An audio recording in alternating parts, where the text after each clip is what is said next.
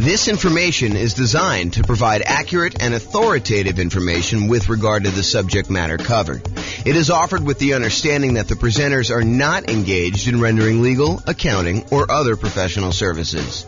If legal advice or other expert advice is required, the services of a competent professional should be sought. Welcome to the Round Rock Real Estate Investing and Real Estate Financial Planning Podcast.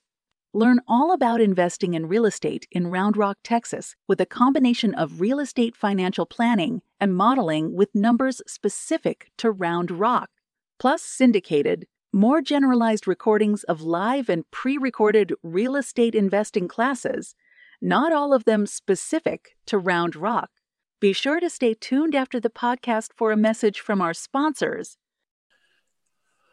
Well, good evening. Welcome.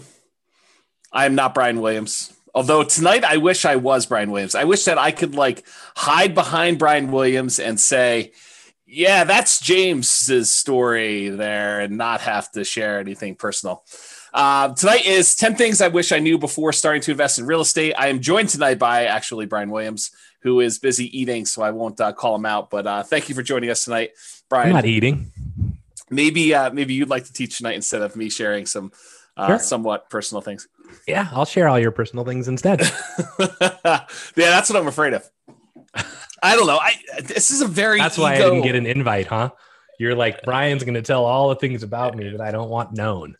It is possible that was subconscious. It was not deliberate. It was not a conscious decision for me not to invite you.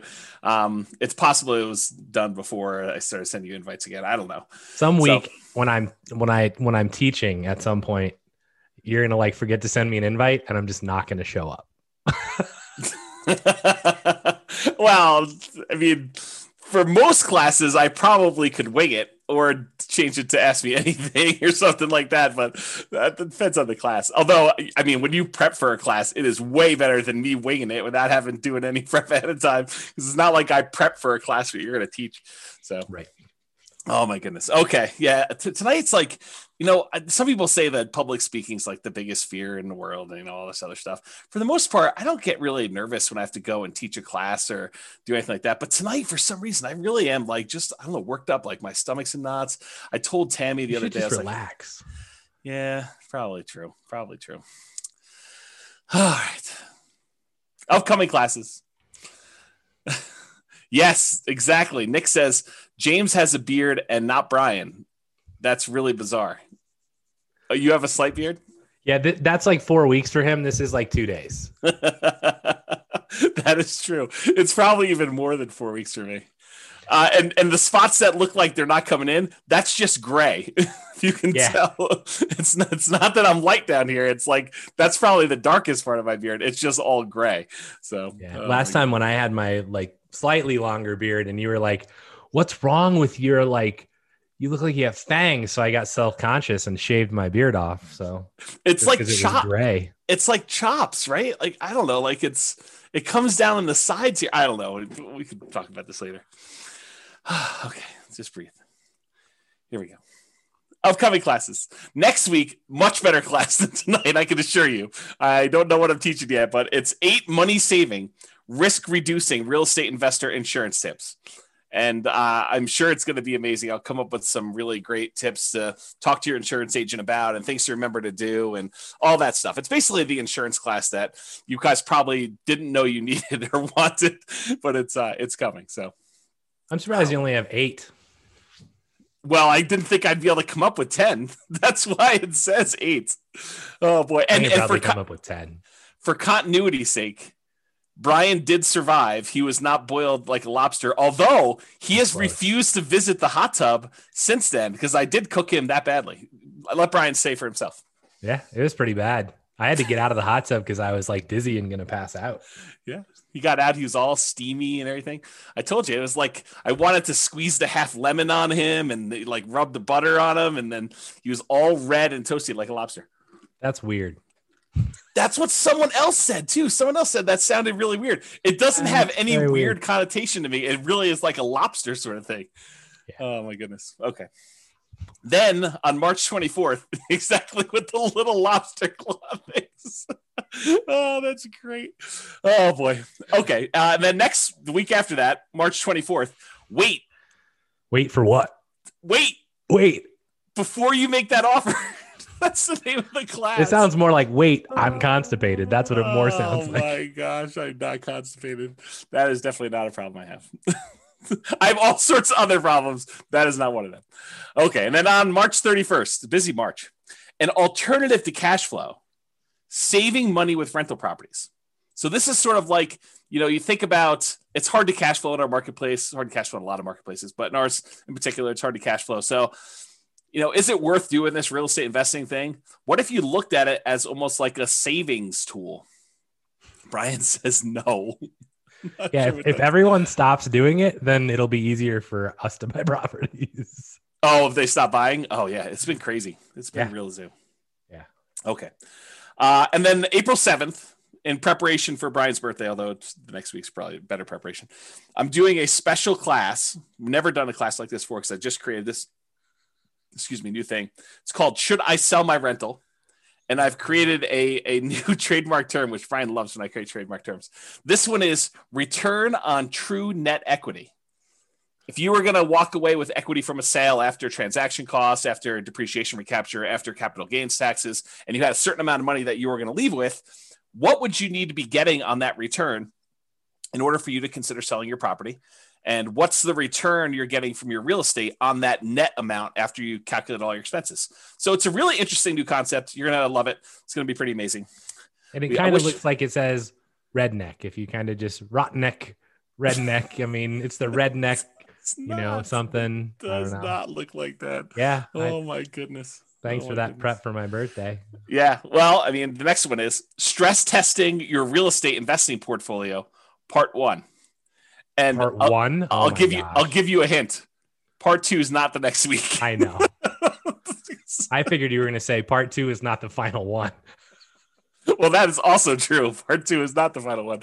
Oh my goodness. Yes. Class is going to be terrible tonight. You should all just leave. I agree. Because if you guys all leave, then I actually don't need to share. I don't need to be vulnerable. Everyone should call their friends and tell them to log on. Oh my goodness. If we can get to 100 people, everyone got 3 people to just log on tonight. That would be awesome.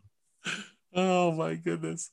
Okay. And if you don't like the classes, tell Brian, send him an email. He loves hearing about complaints about class topics because he has no input on what we're teaching at this point. He can suggest a class if he wants to. You can go to realestatefinancialplanner.com/suggest or call me. Just tell me what he'd like to teach. Oh man. But if you really don't like the classes, you can go to realestatefinancialplanner.com/suggest and you could suggest a class. You can vote on what other people. Does anyone do that?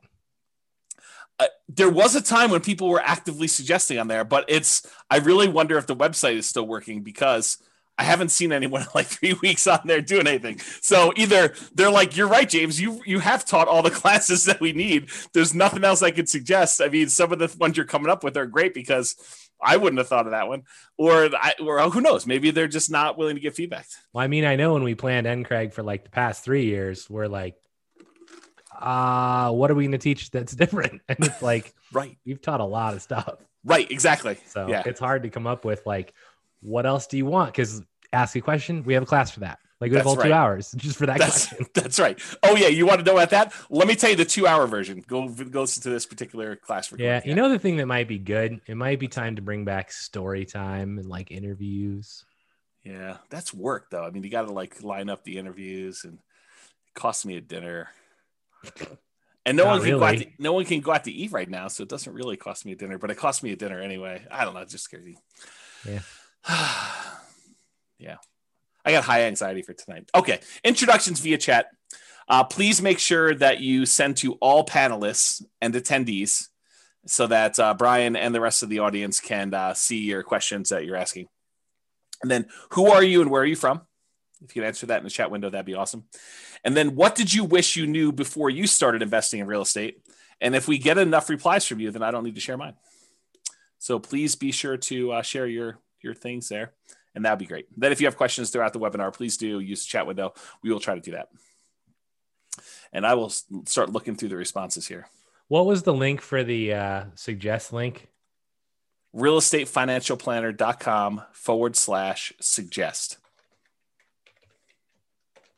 So there you go. Oh, you're going to put it in there? Did you have to put HTTPS or whatever it was? No, they can paste it. Okay. I mean, Dan asked. I know Dan will know how to use those letters. He does.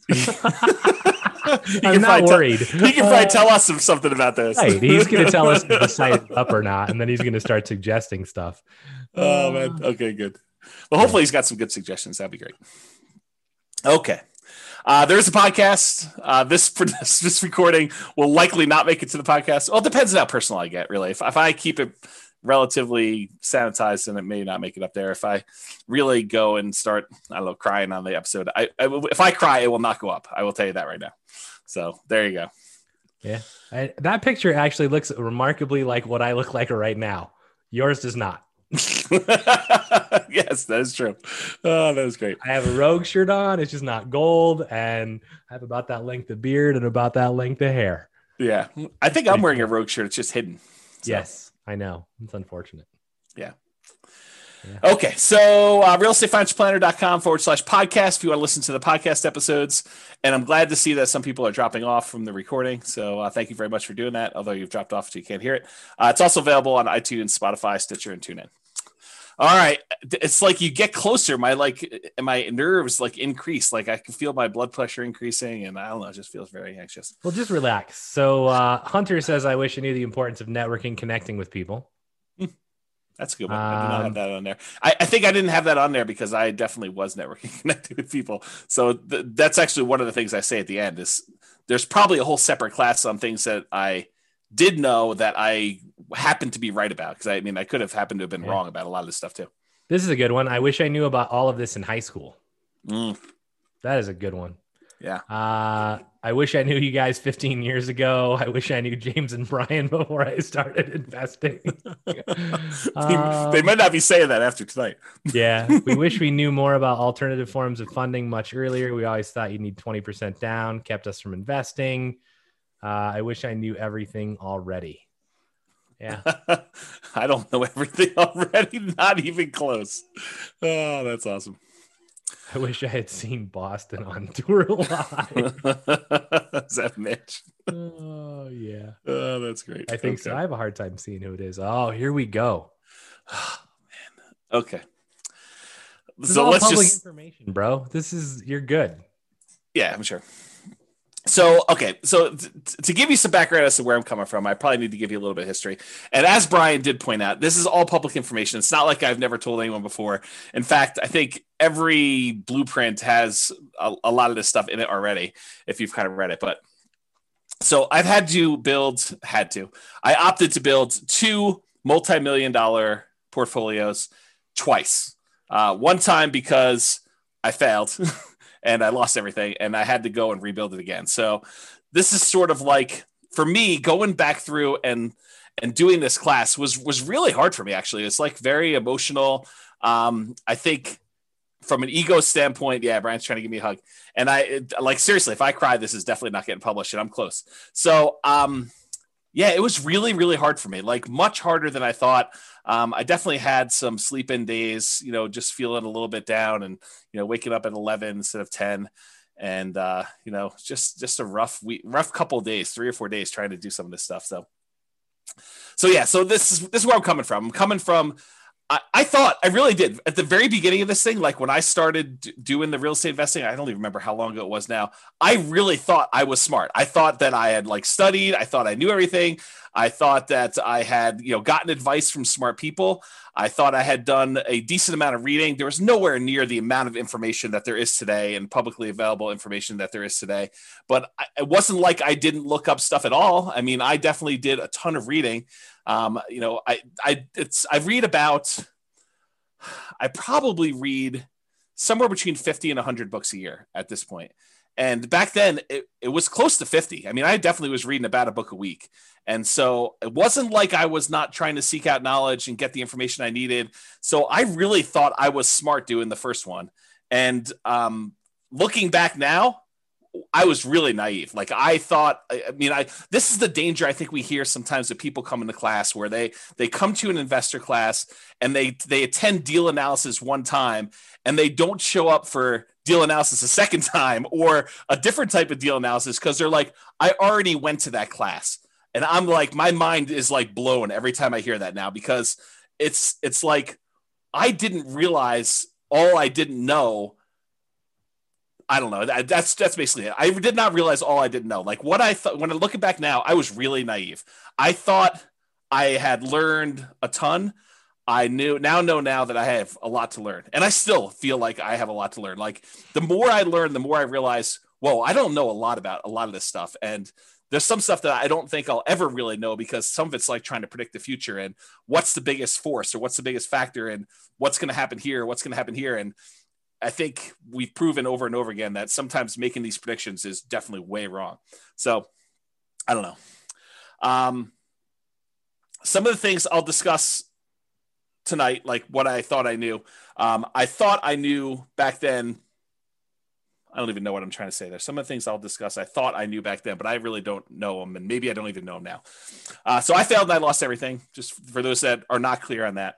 I've since rebuilt. So in case you're wondering, this is intended to be some of the lessons I learned that I think might be helpful, although it's possible they're still wrong, or you could do the right. This is a great example from when Brian teaches his class on grit and tenacity, and EV especially. But Brian talks about this a lot, where you can make the right decision. You can do the right thing from an odds standpoint and still be wrong and still mess up and still fail and still have to like come back, because even though you do the right thing, it doesn't always work out for you. And I think that was something I didn't realize at the time to the extent that I realize it now. And I think that'll come out tonight too. I will also tell you, I think I'm doing it smart this time. It's like I thought I was smart last time. I really do think I'm trying and being smart this time, but only time will really tell if I am smart this time, because I don't know right now. You want to comment on any of that? I'm sure that people are interested in like when this was, if you care to talk about that at all. I also think that the EV point is one that people really like don't understand. And it's like, if I make one bet and I lose and it's a big bet, they quit. Yeah. And I think the important part here is that you made a bet, and I don't know what your EV calculation was then, and I don't know how to even calculate what it would have been and whether it was a good bet or a bad bet.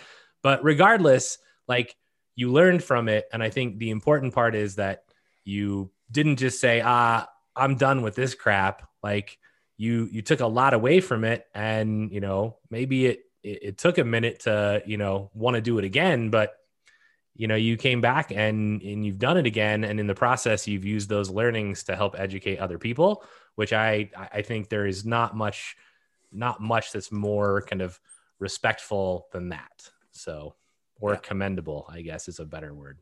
Yeah. And I do appreciate that. And as far as time frame goes, a lot of this stuff, and it's not me being obtuse and trying to like hide things from people. And, you know, someone may point out something to me, hey, James, what about this? And I'm like, I totally forgot about that, because I think it's not like a deliberate thing, but it's sort of like, I don't know, I repress them or black them out, or I try not to dwell on them. And so a lot of the past gets fuzzy for me. I try not to dwell on it, because I think I get like, I don't know, I go into these like dark spirals and stuff like that. And I will tell you at the time, so like, I'm trying to think of when this was. I think we started buying properties in 2000. And it took me a little while to get up to speed to do stuff like that. That was the first kind of round doing this. And I had looked at properties, doing property and stuff even before then, but the 2000 was the first one we bought. And then I think my bankruptcy was in 2013. So if you get a feel for that. And so that's sort of like a time frame for you to figure some of that out. A lot of the details I don't remember, and if I do remember, I'm happy to share them with you. But and the other thing I don't want people to do is, and there's a tendency for people to do this, right? Like I don't know, I'll tell people I have ADD or something else, and they'll come up to me afterward and they'll want to share the ADD, you know, sort of stuff with me. And I do get the idea of like, you know, you're looking for someone who's similar, but please, for my mental health, and maybe probably even for yours, please don't come up to me and try to share about like all the bad stuff that's happened to you, because I have a hard time getting back there myself, and it could really impact me for a couple days. And I'm not trying to be mean about it. I would prefer it if you were sensitive to, don't try to bring me back there, even if you're trying to share that you've come out of it too, and that we have that in common, because it hurts me. It hurts my feelings, and it upsets me. And so I don't want to, I'm not trying to do it to be mean to you. It's just hard for me to do it. So yeah, this is why this is never getting published, by the way. Yeah. Cause I definitely get sensitive about this. And I like when things went really bad and like things got really rough for me, like it's when you make the EV bet, you think, okay, if I fail, I can recover. When you're in a period where you feel strong and you feel secure and you feel like you're confident about doing something, and something bad happens to you, you think, okay, I'll just go ahead and fix that and I'll recover and I'll be back the very next day and I'll go back stronger and I'll just, make another bet.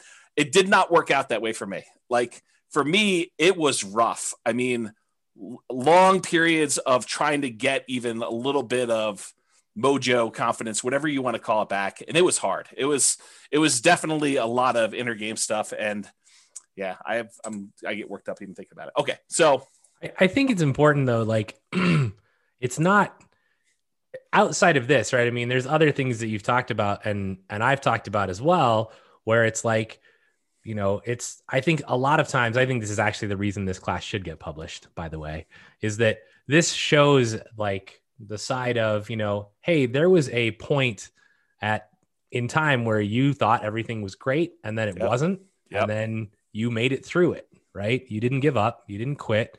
You came back and you made it through it. Yeah. And I think we have like, mine are different than yours, right? But I definitely have at least 2 of those events in my life where it's like, well, things are just not going the way they're supposed to go. And mine are very different than yours. Yep. But, all of us have those. And I think it's important to actually, it's hard, but I think it's important to actually discuss them and know that, if nothing else happened, your comfort zone expanded. In much the same way that, who was it? Was it Ford basically said, if you lost everything today, what would you do? Right. And it's like, well, I wouldn't be poor. Like I would just do it all again and do it better. Right. Yeah. And I think that's important. And so to comment on the Ford thing, because I definitely remember that quote. And I remember being, a very arrogant, very cocky, 20-something-year-old, whatever it is, thinking very similar things like, okay, well, if I do it, I might as well fail big and then I'll come back and I'll just recover and I'll do it again. That did not happen for me. Like the thinking before these mistakes happened and the thinking like immediately while they were happening even and immediately after some things happened, like it was rough. And it was like I don't know, like, should I change stuff? Like, I really questioned a lot of like basic stuff, like, I don't know, like core personality stuff, core like traits I had about things like maybe this is not the way things should go. I don't know. It's just like, there's probably a whole separate class, although I'll never teach it on this like psychology and the sharing stuff. Cause Brian, like of all the friends you've had and all the people I am probably least likely to share like personal, emotional type stuff. Like I'm really good listener. I know that I fill that role for other people and being a really good friend in that way. But as far as like dumping stuff for myself, nope, not great for me. So yeah. I don't know. I think the impact of you sharing or expand it to anyone, right? But I think the impact of you sharing what's happened probably has a much broader impact than you actually will ever know. And so, you failing in this way probably helps lots of other people hopefully not fail. Yeah. Yeah, I hope that's true. I really do. In some ways, it's like if I can prevent one person from being in that situation that I was in, that's worthwhile, right? Like trying to stop somebody from having to go through what I did, or at least maybe someone who is forced to go through something like I did, at least knowing that one person came at this, so there is a path out if you could get there. Yeah, I don't know. Maybe that's it, but yeah, I'm getting teary eyed. I need to refocus for a second. So yeah, okay. So I'm just gonna try and make you cry even more, because when you get teary eyed, I get teary eyed. So I'm just since you're halfway there, let's just push you over. Oh my gosh! Here we go. Yeah, I mean, people in the comments are like, I agree with what I said. Makes sense, James. You're doing great. Those convos are those that really hit home with newbies. You guys are awesome. Sharing your vulnerabilities to help others is commendable and very helpful. Thank you. And then somebody says, I didn't know this of your past, but seeing where you are now, it only makes me admire you even more. Right. And then you are awesome, James. See, I appreciate that. Thank you. So there you go. All right. Breathing. What? Yeah. Do you need a break? I'm working on it. I hopefully you want me to teach this slide? Well, this is literally all 10 of them, so it's right here. This is the last slide of the day.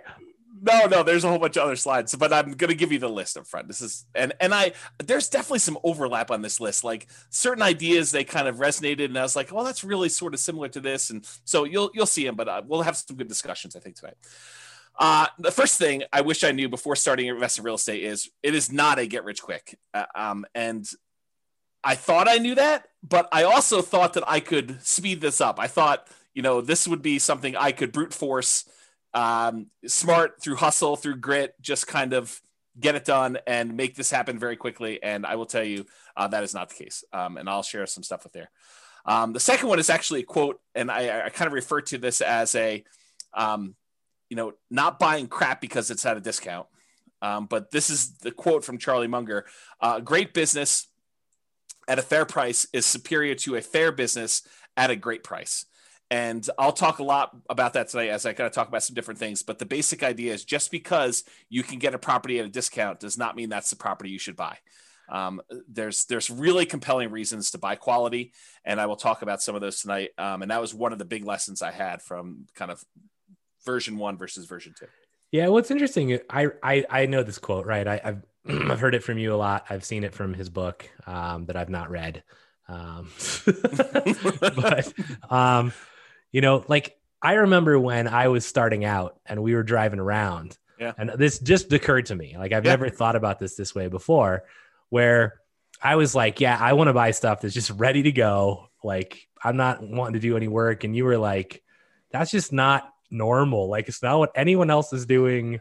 And I was like, I don't really care because I don't know how to swing a hammer. Yeah. Right. Like I can like, maybe clean the house and have it recarpeted or repainted, but that's the max. Yeah. Right. And I think about this quote now and I'm like, in some form, I'm buying a great house at what was a fair price. Yes. Instead of buying even a good house at a great price. Right.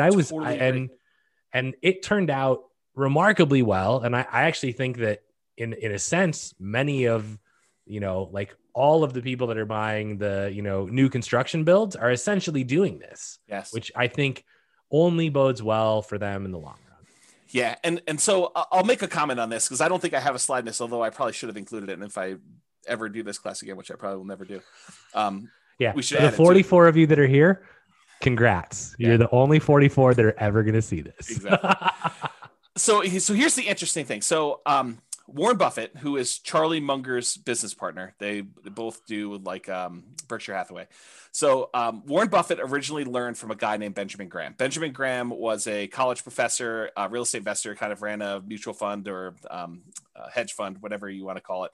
And this is, Warren Buffett went to college at, I think, Columbia and learned from Benjamin Graham how to be an investor. And Benjamin Graham wrote a great book. It's called The Security Analysis. And he talks about his strategy. He also wrote a book called The Intelligent Investor. And so Benjamin Graham's strategy was to buy deeply discounted properties that a lot of times they were on their last leg. He used to refer to it as cigar butt type deals, where you buy a property, you pick up a cigar butt and it's got a couple good puffs left in it that is going to bring you some revenue. And so that was sort of the strategy that Warren Buffett was using that Ben Graham taught him.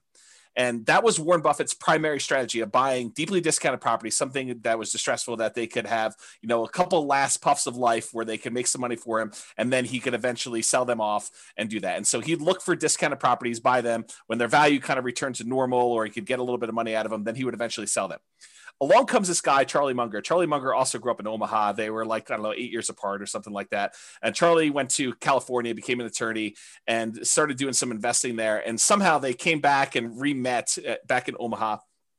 And Charlie had a different strategy. And Charlie was, and Warren Buffett apparently admits this, but Charlie helped Warren learn about buying quality and, looking at buying quality companies that are at a discount that have some type of economic advantage or exceptional growth potential in them, and buying them and then holding them forever, instead of this idea of buying this deeply discounted stock and then holding on to it until you had to sell it in the future. And so Charlie Munger was largely responsible for Warren changing his plan. And I will give you credit, Brian, because you definitely helped solidify this thinking in my mind, because one of the things I was struggling with coming out of a lot of the challenges I had is, what were the things that went wrong with the beginning? And sometimes it takes someone else doing a strategy and seeing, how that works, because a lot of times we can't visualize how things work and really what the problems are going to be until someone else does it. And you're like, oh, and especially when you have unprecedented insight into how things work, because I think being as close as I was to you, I got to see a lot of how this was working out for you. And I was like, yeah, this definitely reinforces some of these concepts that Charlie Munger was kind of teaching Warren Buffett. And so that's sort of how I look at it. Not that I am Warren Buffett and you're Charlie Munger. In fact, it's probably the opposite, but the parallel in my mind, at least, is there of you coming in and helping me realize that this idea was more true than I wanted to originally believe, and seeing it in a different way. So thank you for doing that. I appreciate it. Yeah. And this isn't this was not a toot my own horn thing. And I will say, I didn't know any better, right? My journey started with, I saw the crap my dad was buying and renting. And I'm like, well, I ain't dealing with that crap, right? Don't do any work for 20 years. You go in and the carpet's torn up and the sink's falling off the bathroom. There's barely a shower. I'm like, that's just stressful. Right. So I'm like, I'm not doing it that way. And the only other thing I knew was the place that I lived in. And I was like, I bought the exact thing. Right. And then I was like, well, I know how my landlord is currently doing this, and they seem to be making a lot of money.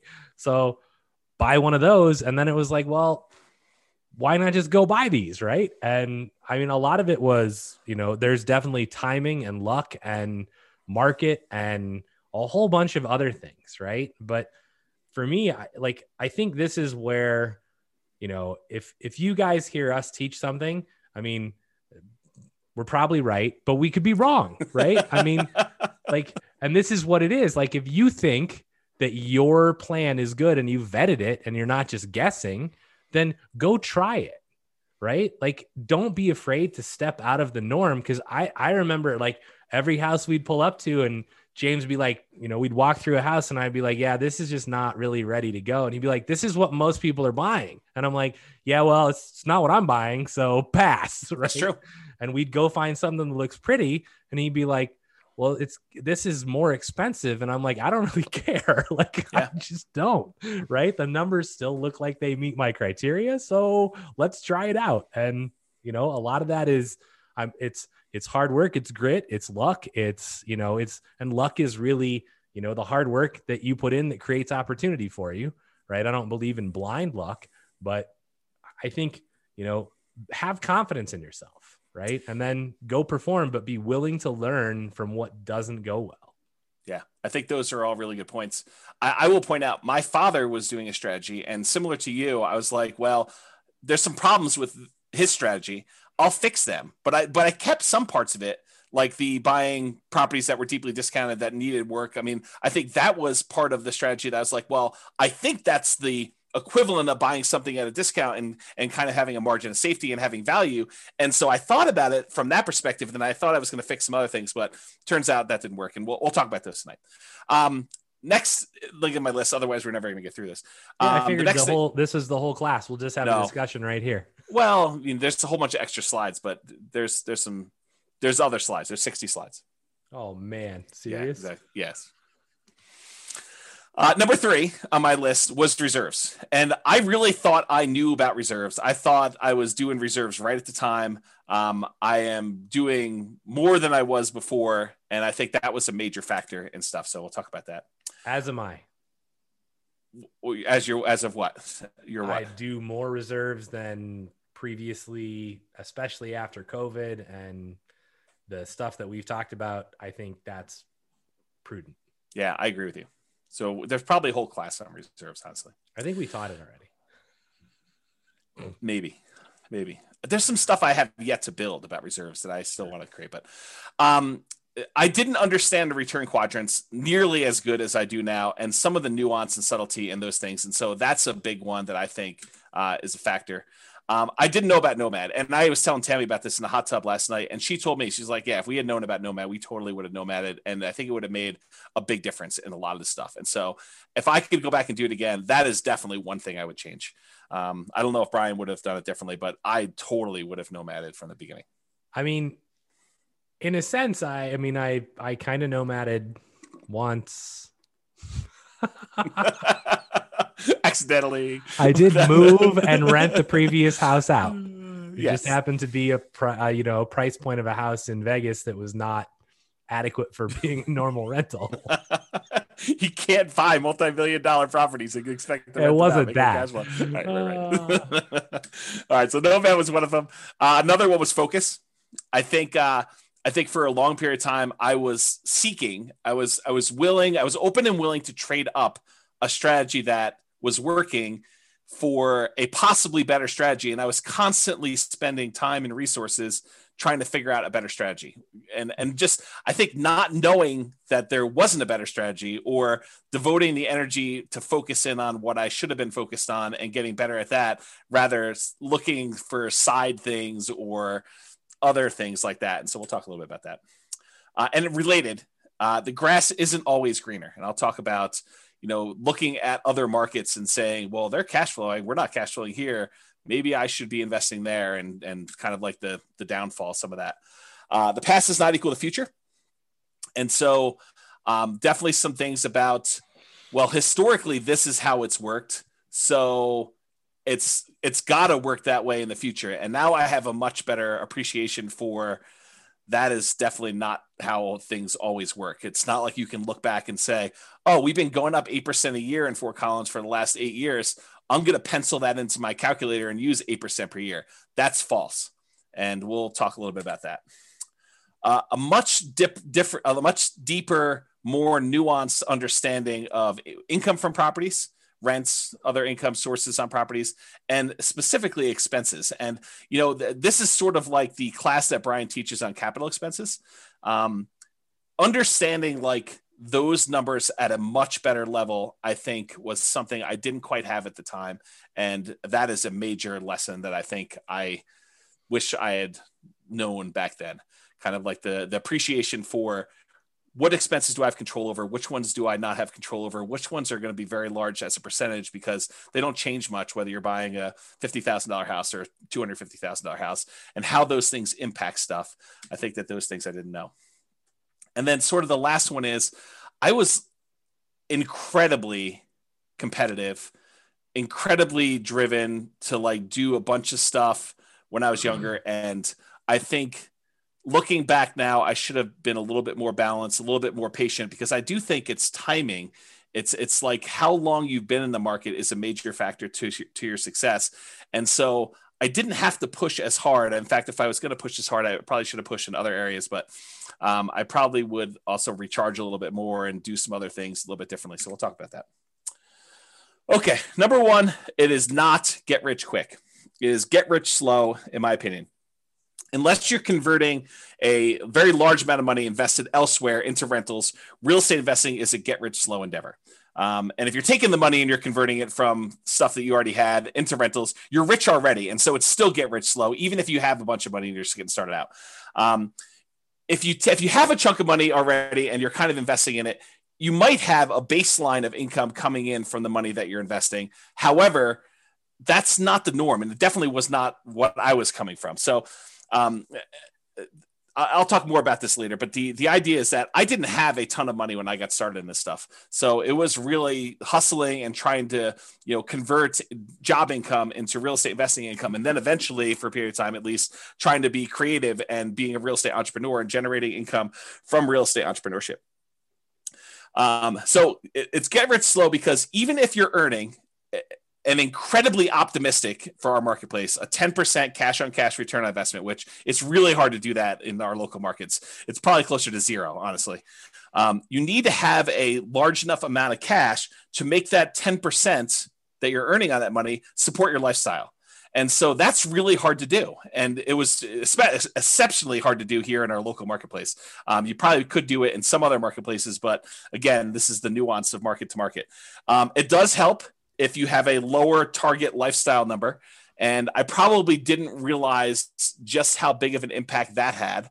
Raising a family with 2 small kids and a wife, and, we weren't living crazy high, but I mean, I was definitely not eating at Qdoba. Like, I was definitely eating out at Qdoba, and we were definitely, kids were doing fun stuff. And, so those things definitely existed. So if you have a lower target lifestyle number, especially early on, that could have a very positive impact. If you have a very high number there, it's much harder for you to hit your numbers. I think you need to be a lot more aggressive, or you have to start with a lot more money in order to get close to hitting those higher numbers. And so that's probably a kind of like sub lesson for some of this stuff here. We weren't, back when I got started, we definitely were not seeing 10% cash on cash numbers, return on investment, with the exception of sometimes we'd find a deal where you could buy it, but we were buying them by doing the burst strategy. You buy at a deep discount, you do rehab on it, you rent it out, you refinance it, and pull all or most of your money out. So if we were getting a 10% cash on cash, it was only 10% because the amount we had invested was so small. So it was like very small dollar amounts, even if you were able to get that 10% cash on cash. We were not seeing numbers where you could see 10% cash on cash return or anywhere near that, with large numbers that we could do down payments. So that's why I think it's more of a get rich slow sort of thing. So this is Charlie Munger's quote. You can probably tell I just finished Charlie Munger's book. So I'm kind of on a Charlie Munger kick right now. Although I've always been a fan of Warren Buffett stuff. So this is not all new to me, but it's refreshed in my mind because I literally just finished it a couple days ago. So here's a quote from Charlie Munger. "The first $100,000 is a bitch, but you got to do it. I don't care what you have to do. If it means walking everywhere and not eating anything that wasn't purchased with a coupon, find a way to get your hands on $100,000. After that, you can ease off the gas a little bit." And what he's really talking about is the effort that's required for you to get that first 100K. You need to rely on your own actions, your own effort to do it. After you get 100K, the 100K itself becomes an asset that helps you get to the next 100K. And then when you get to that, the 200K helps you get to your next 100K. So the money you actually have starts to work in your favor to get you to the next step. For that first one, it's all you. And you got to really put your head down. You got to work hard. You got to make it happen. And it's really challenging to do. And he acknowledges that. He did this at a shareholder meeting for Berkshire Hathaway, is my understanding. Do you want to add something to that, Brian? I saw you nodding and bobbing. Yeah, I mean, so for me, if you go back a slide, I would choose to reword this a little bit. Or forward. I don't know what that slide is, though. Can't comment on it yet. But for me, I don't really. In my own personal life, I make a distinction quite heavily between rich and wealth, right? Yes. So for me, this would be get wealthy slowly, right? To me, the rich is not the goal.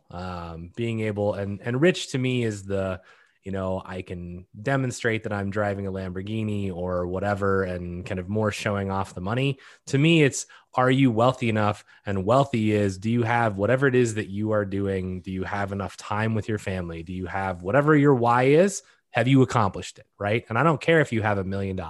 If you only need 300,000 to do that, then do you have that? Right. So to me, it's really get wealthy slow and live up to your why. So I would add that to this slide, and then you can go to the next slide. And this one, I mean, I couldn't agree more, right? I talked to my kids about this even, and it's when you start out, things are going to be hard, right? What you see now is not where you will start, right? This is, like, yes, you'll not live in the house that we live in. You will live in a shitty apartment that has 1 bedroom and 1 bath. And, and I tell them this story. Like, I had a college roommate, and we rented a 1-bedroom apartment that had a kitchen that was literally like 6 square feet, right? Like, not very big. And we slept in the same bedroom in different beds. And I tell my kids this because I want them to understand, like, you don't start here. And the funny part of the story is my feet would hurt every morning when I woke up, and I couldn't figure out what was going on. And one night I woke up and my feet were basically at the head. I'm not sure why he didn't put his feet next to my feet, but like, our beds were in an L shape. And I woke up and he's got his fist cocked like at 2 a.m. And I'm like, bro, what are you doing? And he's like, you're snoring. And he was punching my feet at night. That's awesome. I was like, dude, you can just wake me up. You don't need to punch me.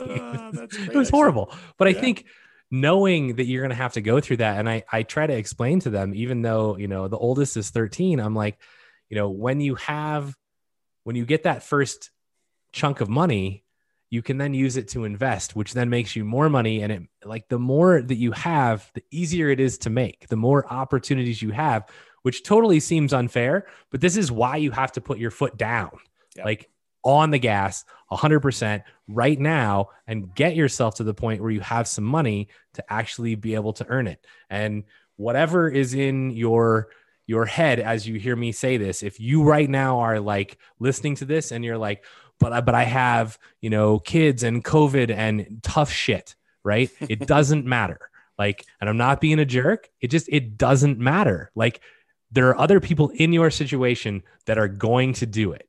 And so if anyone can do it, you can do it too. And what you have to know is you just have to decide you want it bad enough, right? In any situation, you can eventually get there. So it might take you longer. That doesn't matter, but you have to be dedicated to the process. And once you start it, as Dan just said, right, it does snowball, and it becomes almost at some point, you're like, well, that's almost too easy, right? Like, okay, well, I have all these properties and this, 20-unit apartment comes on, and I'm like, well, I can just go refinance out of these other 2 properties and buy this thing. Yep. And you're like, well, that's stupid. I never would have been able to do that 10 years ago. Yeah. Right. And you don't realize how it becomes easy, but it's not been easy. Right. It was a ton of hard work that most people are not willing to put in early on. So, yeah. And or at any point, really. Yeah. And then the longer you do it, I think your philosophy changes a little bit, but we can talk about that another time. But I think it's like the early push, it's all your effort. And then later on, it becomes slightly less your effort because your other investments are kind of like pulling their own weight. And then you kind of get compounding. So you could do less and less, or you can keep pushing and grow faster. I think that's how you can look at it. And I think, again, it goes back to that first slide is, have you hit your point where you're like, yeah, I'm at my why. I don't need to have Warren Buffett's, billions of dollars, or Bill Gates's billions of dollars. I mean, just, it's not necessary. Yeah.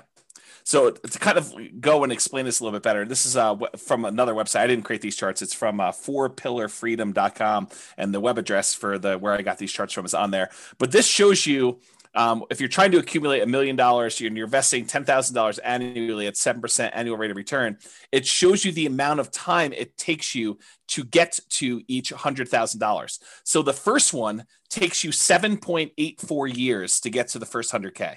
That's you like having to generate all of it yourself, like working hard, putting in the time, putting in the effort. Like that's the, not eating unless you have a coupon, and, walking everywhere and all that stuff. But then the next one only takes 5.1 years. So that's the next time it takes to get 100K more. Then the one after that is only 3.78 years. Then the one after that's only 3.01 years. Then it's 2.5 years, then 2.14, then 1.87, then 1.66, then 1.49, then 1.35 years to get that last 100K in order to get to $1 million. What's interesting, they broke it down on this website, 26% of the time, of the overall time it takes you to get to $1 million, is spent getting the first 100K. 74% is the next 900K. And that's the point, is that you really need to hustle, put your head down and get that first 100,000 and then take over and let the rest grow. This is the same website. It just breaks down and shows you 26% was the first 100K, took 17% of the time to get that second 100K, and then 57% to get the remaining 800,000. So a little bit more than half the time to get 80% once you start getting some money working for you and investing. And then this is the last one.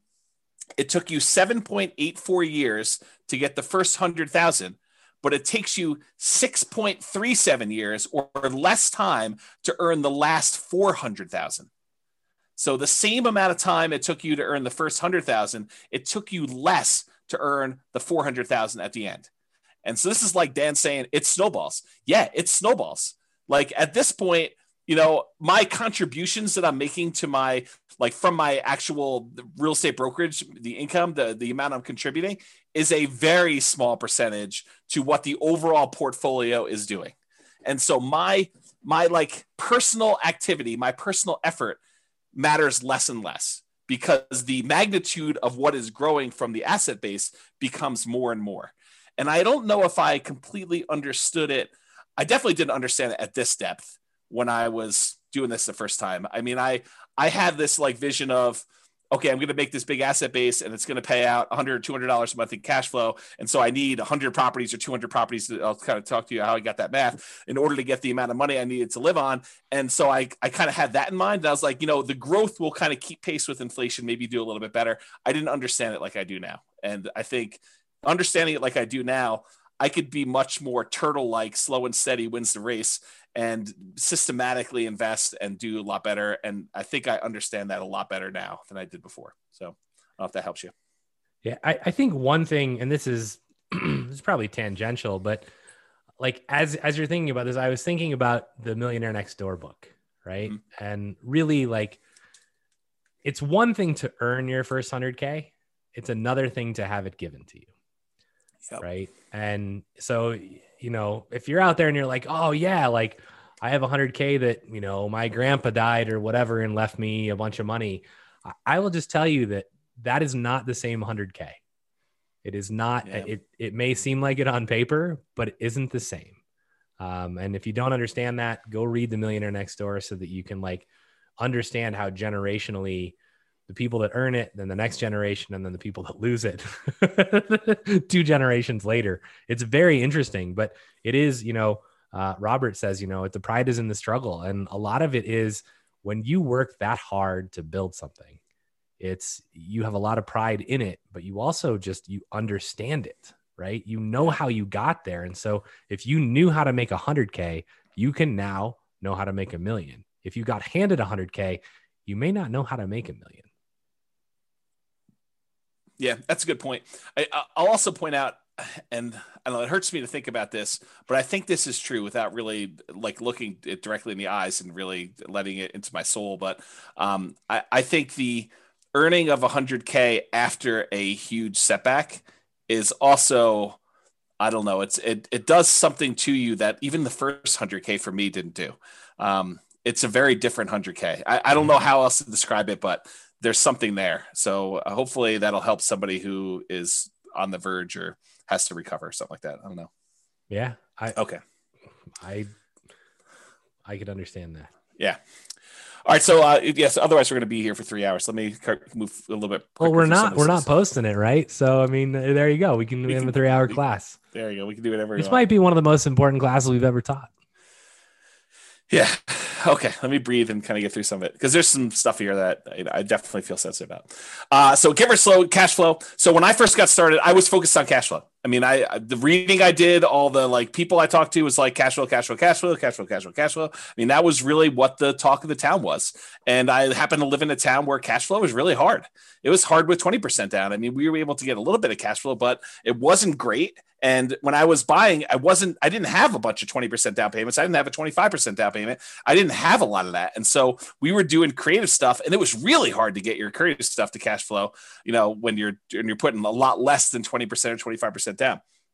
So when I first started doing this, in my mind, somehow I came up with this number, and I probably should have thought this through a lot more than I did at the time, but I had in my mind $100 per month means I need 100 properties to make 10K per month. And that was sort of my mental map moving forward. And now that I think about that, it would be really hard to manage 100 properties. Even with a property manager, just kind of staying on top of that stuff and keeping track of everything and taxes and all that other stuff there. So it was problematic. It was a problematic plan to begin with. At the time, I thought it was smart. I thought it was like, hey, let's get there and do this. And honestly, it was even worse than what I'm about to say, because I had a partner and we each wanted 10K a month from the business. So we really needed to have 200 properties doing $100 a month, or 100 properties doing $200 a month, which was really tough to do. And this was in my mind, it was my first step number, right? Like, I didn't go into this thinking I was going to have a $100,000 a year type business. I was going and thinking it was going to be really successful, and it was going to be a lot more than $100,000 a year. So that was like let's get to here, and then we'll talk about how we're going to get to whatever it was, phase 2, where we really turned on the afterburners and did it. So it's kind of there. That's where I was at the time. Then I switched, and I planned to use it to generate income through POP. So originally I was trying to do this and replace income. I mean, I was like, okay, if I can get to 100 properties, then I could do this. I can get to the point where I replace my income, and then we really can focus on wealth building, and we have a passive income baseline that we can work from. And that was my original thought. And the amount of effort and the amount of time it was taking in order to acquire the properties at the pace that we needed to do, it was going to be a long time. So we kind of switched a little bit and started looking at generating some type of POP. And by POP, I'm going to define it as when you sell to a tenant buyer on a lease option, and that tenant buyer cashes you out, and you realize the $20,000 or $30,000 proceeds from the sale of that property. What I figured we would do is we would take that money and we would use some or all of that in order to live on. So we need to have enough of these POPs lined up coming in 2 or 3 or 4 years out, so that by the time you got to 2 or 3 or 4 years out, when you get to that point, then you'd have enough money coming in that you could support yourself, but you have to be growing these rental properties in the meantime doing that. And so that's sort of how we started looking at it. POPs could have also been fix and flips, quick turns. And we thought we would do those as they came up. And we did not do a lot of these, because we definitely realized early on that was not my strategy. Like I grew up fixing houses and swinging a hammer and stuff like that, and it was not for me. I definitely did not enjoy that part of the process, and it's possible it was the way I was raised, where it just felt like work from the beginning, right? It felt like a chore. Like, you come home from school and, you're supposed to frame this wall so that when dad comes home, you can look over and make sure you did it right. And then, we're doing drywall the next day, and you're sanding drywall 4 times, because we didn't do knockdown. We did, the shear coating for so it was like all that stuff. And I was like, oh no, I'm not doing this. So anyway, it could have been fix and flips, which we didn't do a lot of, lease option exits, which was a strategy that I thought we were going to go and do a lot of stuff, and a lot of wholesaling. And so the wholesaling, though, is you're taking money, you're kind of like trading dollars today for what you could have had as a long-term investment for a property later on down the road. And you were giving up a lot of the upside. And so while we definitely did some wholesaling, it was not the preferred strategy. And so we did that eventually. And this is like me abridging this story to kind of make it fit into the class. I eventually opted to go to make the POPs actual real estate brokerage commissions. And so all I had to do is help someone buy a house, and I could get paid, $10K or whatever it was, to do that. And so that's sort of how that evolved, from doing the creative entrepreneurship, where I had to go talk to a whole bunch of sellers, get a seller to agree to sell a property at discounts, to then put a tenant buyer in there, or, wholesale the property to someone else in order to make that money, to just helping someone else buy a property that was already done to that point. And so for me, it made a lot more sense to do the POPs as real estate commissions. In retrospect, and this is hard for me to even say, it may have been arguably better if I had just gotten a job and, done some type of nomad thing and just, lived on whatever it was, got to that 100K to 200K, 300K, and just built it that way. And, it's at the time, it didn't feel like that was the better option, but it might've been. So I don't know, just something to think about. Would have changed your course of history. It totally would have. And that's the hard thing for me doing this, like looking back, kind of stuff is, I don't usually go back and have regrets about, oh, I should have done this differently. I should have done this differently. But if I'm forced to, maybe that wasn't the right choice. Maybe it would have been better to do this other thing. And it's hard to say, right? I mean, I could have gotten distracted by something else and I'm not where I am. And it's really hard to know, but I don't know. It seems like there was a lot of shots on goal that didn't end up being goals. And maybe that's okay. Maybe that's the way it's supposed to be. Maybe it was a persistence grit sort of thing. And that was the lesson I need to take from it. But it's really hard to say in retrospect. So the story that this brings to mind is when I worked at Microsoft, and the VP who had been my VP for most of my career, she's still there. She's amazing. Lisa Brummel, you can look her up. And there was a point in time where she basically two different points in time, right? The first one was, hey, we want you to go do this other new thing. And it was like, that wasn't in my path, right? It wasn't what I was trying to do. And she basically said, you can either stay where you're at and be, a good or even great, manager and business owner, or you can go do this completely new thing. And if it's successful, it'll be rock star level. Right. And it's you have to make this decision between yeah, but the rock star thing might fall flat on its face, right? This might be a 3-year waste of time. And then where am I? I'm out of line for my other thing. Right. I think that was the first one. And then more related was the one when I decided to leave Microsoft and I went and talked to her.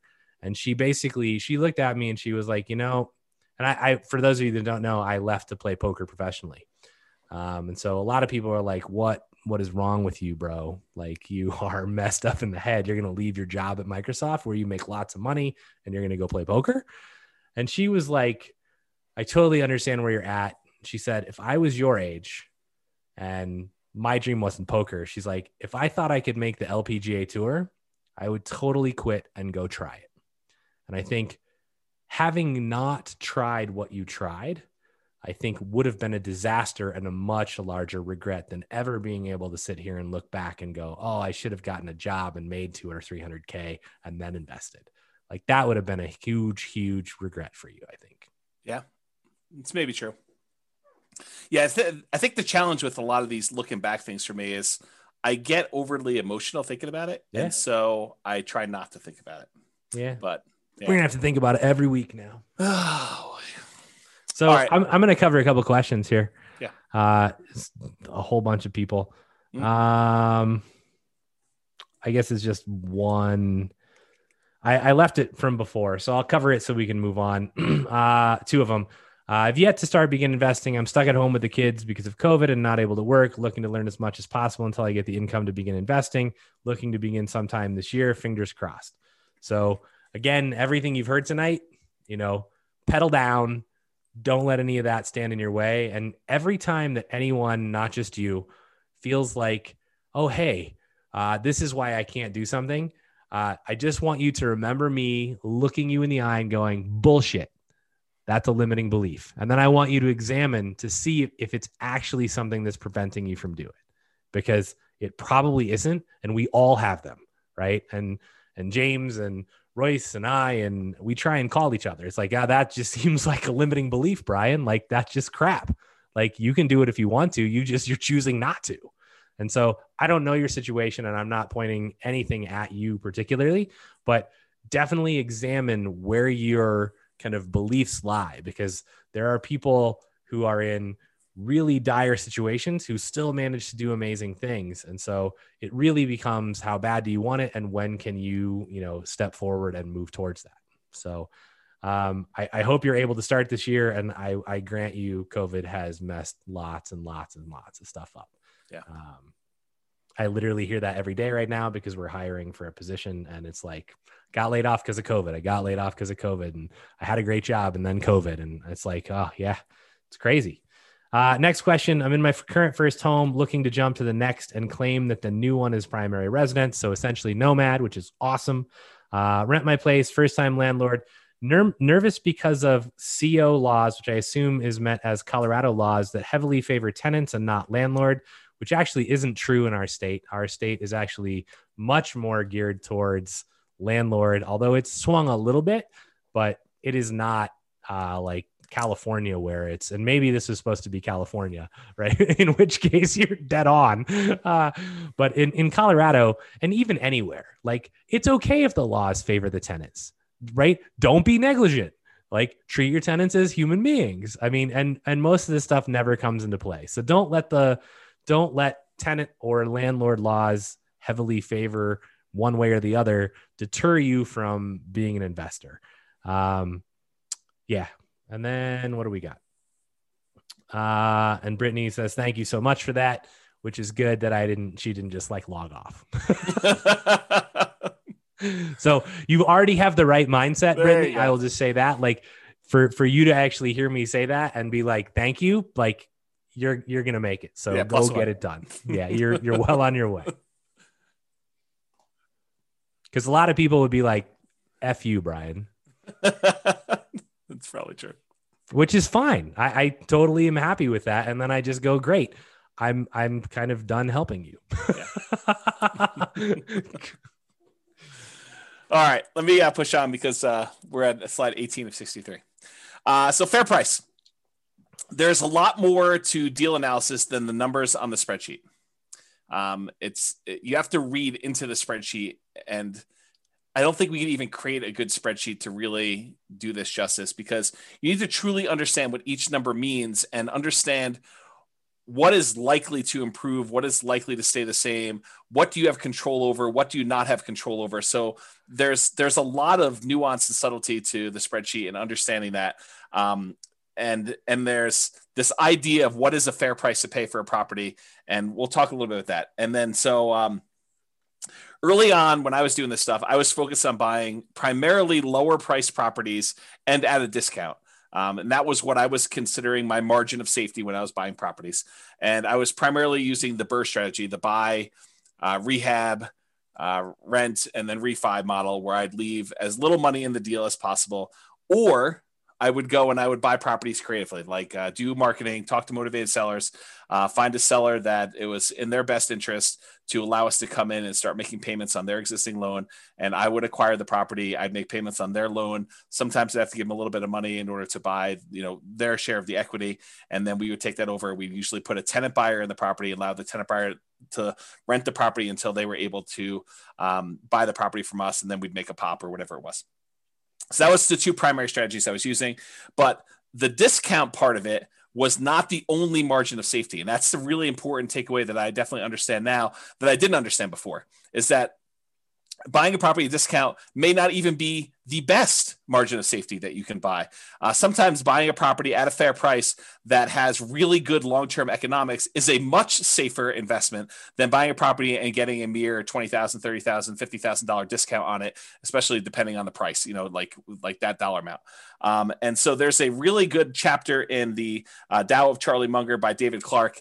This is the chapter that I was referring to. However, because of time, I originally planned on reading this to you, and it's a really good example where they talk about buying two different stocks in two different companies, one where it looks like it's the obviously better deal, the other one where it doesn't look like it's as good of a deal, but the underlying economics of the second stock are much better. Like the growth rate that they're going to see in that second stock is estimated to be much higher. And it turns out it's better to buy the one that has much better longer term economic potential than the one you're buying at presumably a better discount, the one that's earning a little bit of money today.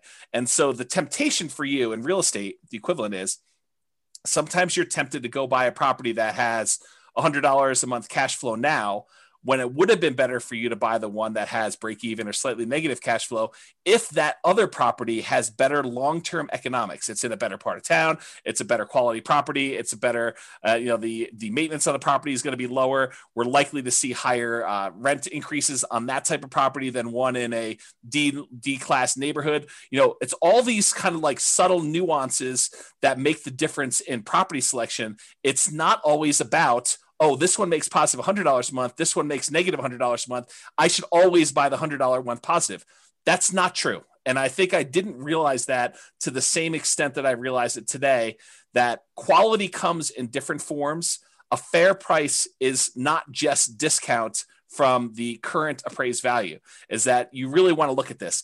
And on that note, and I don't have time to teach an entire class on this, and there's definitely going to be an entire class coming on this, but I just made a whole new series of charts for you that now shows the rate of change of any variable in the real estate financial planner. So for example, this is a chart showing you total true cash flow on a portfolio of 4 properties, 3 of them rentals, 1 of them you're living as a nomad. And it shows you the total true cash flow. Each line is a year now. I made this a year chart. And this is where you actually pay off property 1. And then this is the first one paid off. The second one paid off. This is the third one paid off. And this is where it increases. But the part of this chart that I want to show you, it's not just raw cash flow. Part of now what I think you need to look at, and part of what I didn't understand before, is which one are you likely to see your rents increasing faster? And so now I can show you with this dotted yellow line how quickly the rent is increasing. And so the rate of change, the percentage that the rent is increasing, is on the right-hand side. This yellow dotted, this orange dotted line now shows you how quickly rent is changing over time. And then you could see the normal economics for a lot of properties is the rent tends to slow down over time because you've already got to the certain point where it's a certain dollar amount, and for it to grow more, it's growing at a slower rate. But that's not always true. And so there's a lot to go through with this chart, but I just want to point out that we're not just looking at raw rent. We're also looking at how quickly rents will grow, how quickly property values will grow, what the quality of a property is, and the things that are related to quality, like lower maintenance and lower vacancy and lower turnover and all those other things. They all have an impact on things, and they're more important than you might imagine at first. And so that's sort of the lesson that I kind of want to take away from that.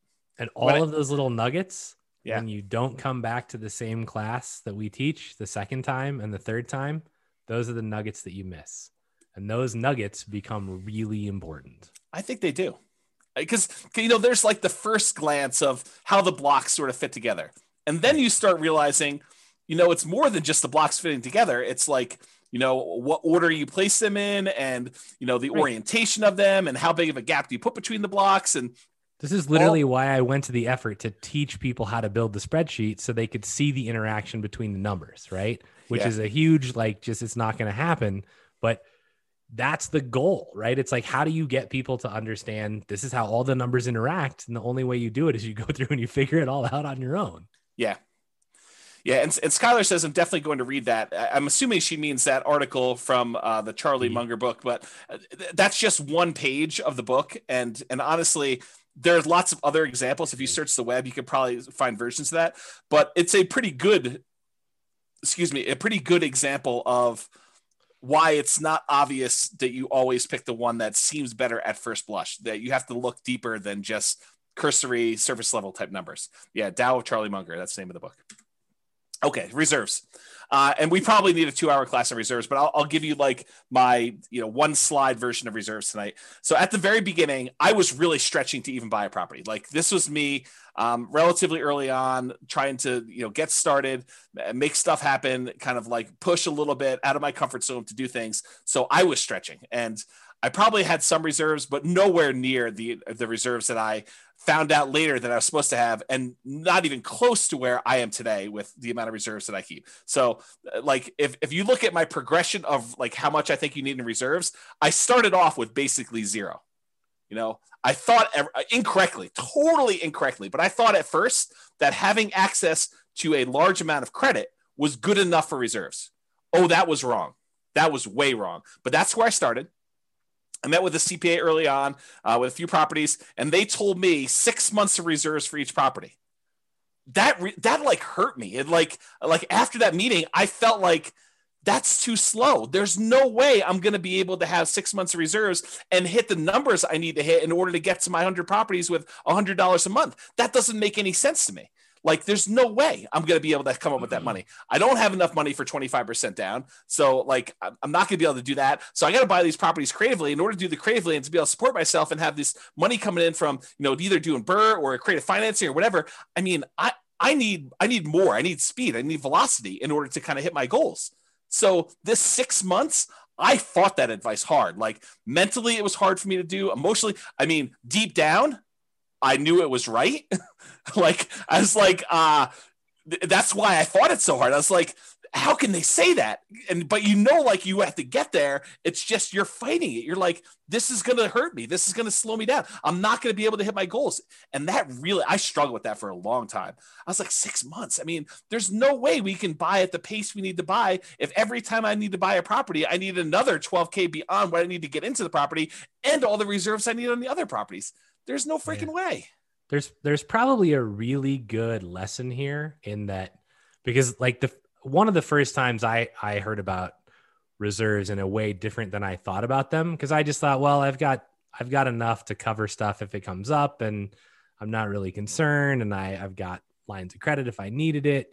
But I think if you ever find yourself like really fighting something, you might want to just stop and go, maybe they're right. Because when I heard reserves, I actually heard it from people in the mastermind group, and it was like, they were like 2 years, like really experienced investors who'd been in the game for 30 and 40 years were like, you want to weather anything, you need 2 years of reserves for every property. And I was like, there is no freaking way, right? Like that is absurd discussion. Like, how is that even possible? And you look at it now and you go, well, COVID, like things could have been a lot worse than they were, right? And some of them still aren't great, but I mean, they could have gotten a lot worse. So you can easily go, oh, well, if you didn't have rent coming in for any of your properties for a year, would you be okay? If not, do you have enough reserves? It's hard. Yeah. Especially when you're trying to grow. Once you're in like stabilized mode and you're just like, I can just save more money and like not spend anything. And it's easier to build that up. But if you're trying to grow, you're like, I need to use this money to go buy another house. Yeah. I think that was what was so hard for me, is I was like, there's no way I can do this 6 months of reserves and still grow at the pace that I need to grow at in order to hit even reasonable goals. So I really struggled with that for a long time.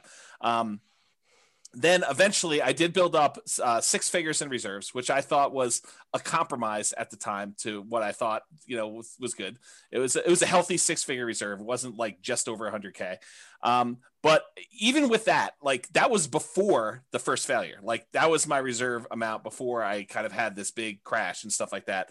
I was not prepared for a prolonged loss of income and a real estate market correction, and not knowing when the market correction was going to end.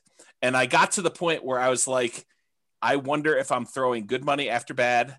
And I really struggled with that for a long time. I talked to my advisors. I like had some very, long conversations, sleepless nights, just struggle with that decision and how it went down. But I mean, I'm way more than that now, more than 2 years, in case people are wondering.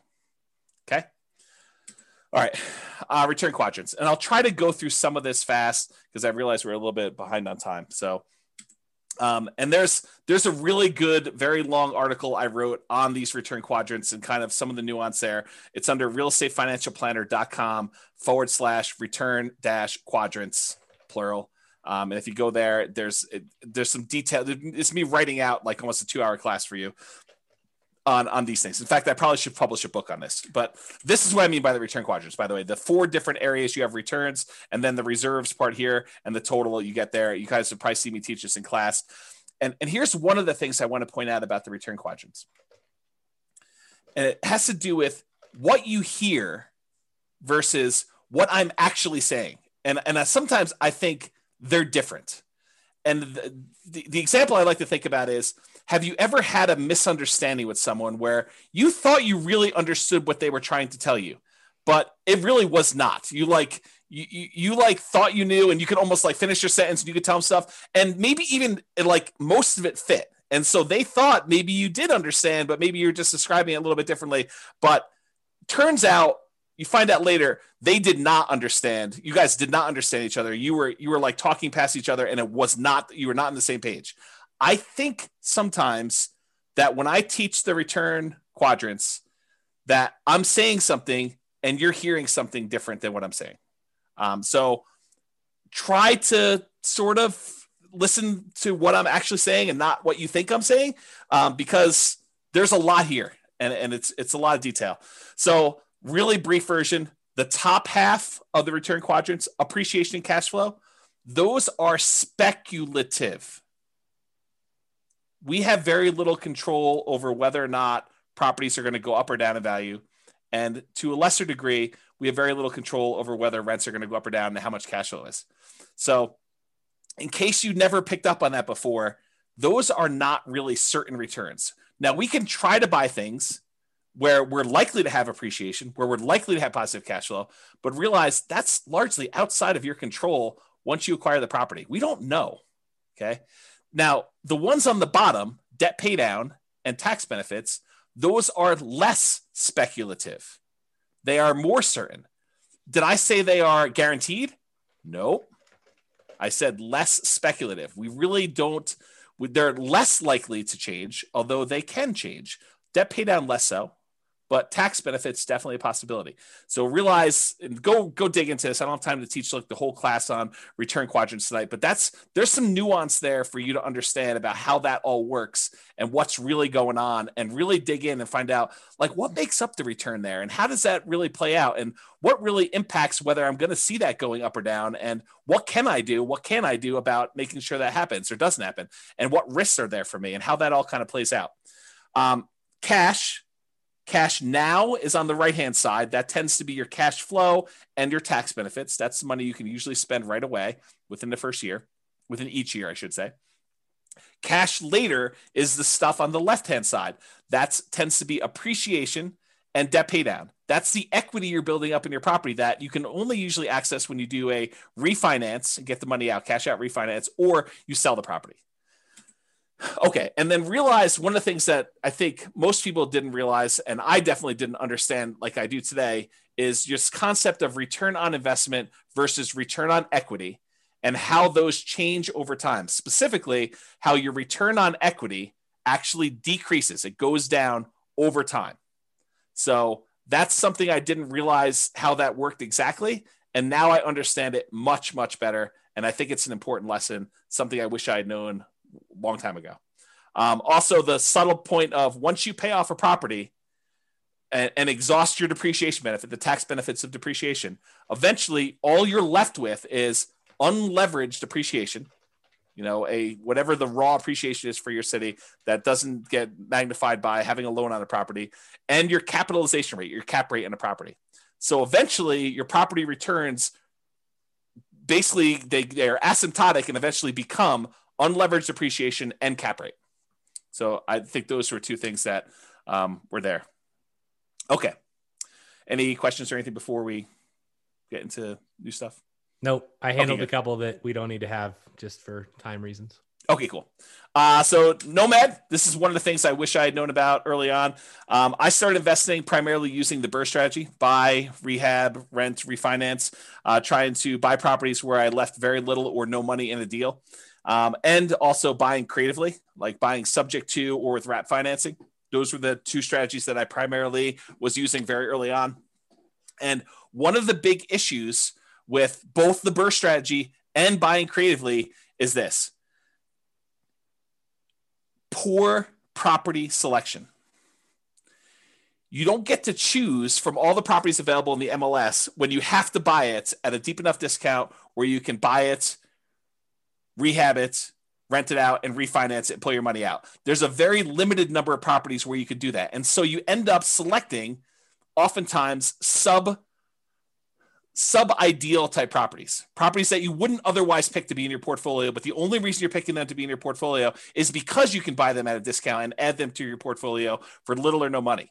And those do have a cost associated to adding them to your portfolio, because if you wouldn't have added it to your portfolio, maybe there's a reason why you wouldn't have added to your portfolio. And even though you're getting it for free, sometimes free isn't good enough to add it to your portfolio.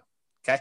So poor property selection. And that also applies to the creative financing ones. If you're trying to go buy a property creatively from a motivated seller, you're doing marketing and you're asking for a seller to call you because they've got some type of real estate challenge that you think you can possibly solve. I think that is a major factor, because not everybody is going to be motivated and allow you to buy their property that way. And so it's also poor property selection. It's really hard to find ideal properties to do that. And that's one of the things I did differently the second time around, is I didn't just buy anything for my portfolio. I was very selective in what I was going to add to it. And those properties, the BRRRR ones and the creative ones, they do not tend to align with the quality properties that we talked about when we said fair price. We talked about buying a great company at a fair price versus buying a fair company at a great price. That's what I'm talking about here. It's another way of me saying this. Another issue that I had with the BRRRR and creative buying properties creatively subject to and wrap financing was living expenses. I had to figure out a way, if I wasn't going to work a job, if I was going to be a real estate entrepreneur and try to generate money from this, was generating living expenses. So I had to do it either with cash flow or these pops by having a tenant buyer live in the property. And then, 2 or 3 or 4 years later, they come out and I get 20, 30, 40K, whatever it was at the time to do that. So that was another challenge of doing it. The second time after I failed and I had to rebuild, I primarily focused on 25% down and then a little bit of Nomad. And so for those of you that are kind of aware of what I'm doing, that's what I primarily did for version 2. Okay. Hey, James. Yes. Knowing that return on equity goes down over time, what do you do about it? Do you try to exchange out properties as time goes on to optimize or something else? I know you taught a whole class on this. Yeah, it's a little bit beyond the scope of this. There are things you can do. You can actually refinance and change your return on equity calculation to do that. But I do think that adds additional risk, and so it depends on where you are in your kind of like investing career and what you're trying to accomplish as to what the correct answer for that is. I will tell you that your portfolio tends to become slightly less risky over time as your equity position increases. And I think that lower return is a reflection of your reduction in risk because of the less debt that you have. Your kind of like debt to equity ratio, your debt to net worth ratio. And so there's a whole class on some of that as to what that means and why. And I probably should have time to think it through and really give you a much better answer. But that's like off the top of my head while I'm distracted with some other stuff. So why 25% and not 20%? So the short answer is you get a much better interest rate for a 25% down than a 20%. And it's not that much extra down if you've got some resources going there, and it significantly improves your cash flow to do it. So we've done classes before, I think, where we compared 20 to 25% down.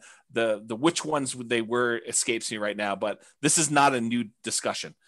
This kind of 20 versus 25%, we've talked about a lot in various other classes and showed you the numerical differences of why you want to do that. One of them is definitely the financing class, where I show you the difference in interest rate between a 20% down payment for an investor and a 25% down. It is way, way better. Like your cash flow significantly increases because number one, you're borrowing less. And number two, your interest rate is crazy better than doing the 20% down.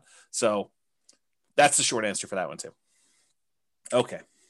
So one of the things I wanted to point out, we talked about this idea of the first 100K, the kind of one that, Charlie Munger says is kind of a bitch to get to. And I wanted to show you just very briefly why Nomad can be an amazing way for you to get to that first 100K. So this is you in your second year when you convert that first property you bought to a rental. And you can see that just by holding that property, even with negative cash flow in our marketplace, this is a property that you could have bought 3 months ago in Northern Colorado. It's probably one of the better properties, but it's not like a once in a lifetime type deal. It's like you could have bought 10 of these. So it has negative cash flow on it, has some positive tax benefits, so that the overall cash flow is positive. Appreciation on it was 11,000 or so, and debt pay down was almost $8,000. And so on that particular property, you made about $20-something thousand just by buying this. So that's in year one when you do it. When you do year two, the property made $23,000 in year two and $22,000 for the second property you bought. So between the two of those and the one from the year before, you're at like $68,000 towards your first 100K, which is crazy to think about. That's just you doing 2 Nomad rentals, 3 properties total, 1 you're living in and 2 rentals. And then if you end up getting to year 3, you have 25 from the first one in that year, 23 from the second one in that year, 23 from the third one in that year. And so you had a total of whatever this is, $70,000 plus what you had before. So you're at $141,000 by the end of year 4, 3 years with you as rentals. So you're way over that. Now you did have to contribute, down payments in order to get here. First one could have been 0, but probably 3% down, 5% down for doing some of those. But that's what's powerful about Nomad is it allows you to get these amazing kind of returns on the numbers. And I probably should do a whole class just on this concept of kind of getting to your first 100K, why Nomad is so fast for doing it. But one of the reasons why it's so fast is you're seeing 23% return, 25% return, 30% return on the amount that you invested, on your equity, actually, in this case, because it's a return on equity quadrant when you're doing that. And so I probably need to dive deep and do an entire class on that. But this is the short version as to what I didn't know, whenever it was 20 years ago when I first started.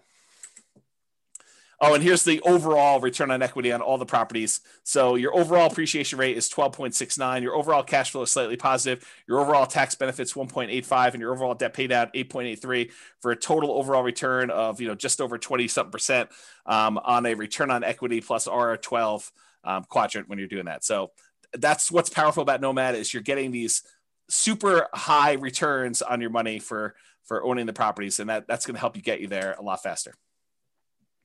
Okay. I think I'm making up some time. I'm halfway through, 36 slides. Focus. When I was running my marathon, Brian was texting me videos of The Rock in the gym saying "focus." That's what he was doing when I was doing that on my phone. Focus. My phone is actually named Focus. Really? Should be named like lack of focus, like distraction. No, that's not your phone. So focus is going to be relatively short, but I think in some ways this is one of the bigger ones, right? I think this is the one that cost me a lot of time, cost me a lot of energy, and probably didn't help as much. It's this idea of shiny object syndrome where, you hear about a new course on, I don't know, reverse wholesaling or option auction strategy or flipping houses remotely or virtual wholesaling or whatever it is that's the new attractive thing of the day, or day trading or buying domain names or whatever it is. And you end up thinking that may be better than the strategy I'm doing. It would be a disservice for me to actually continue doing what I'm doing when this other thing could be 2 times better or even 10% better.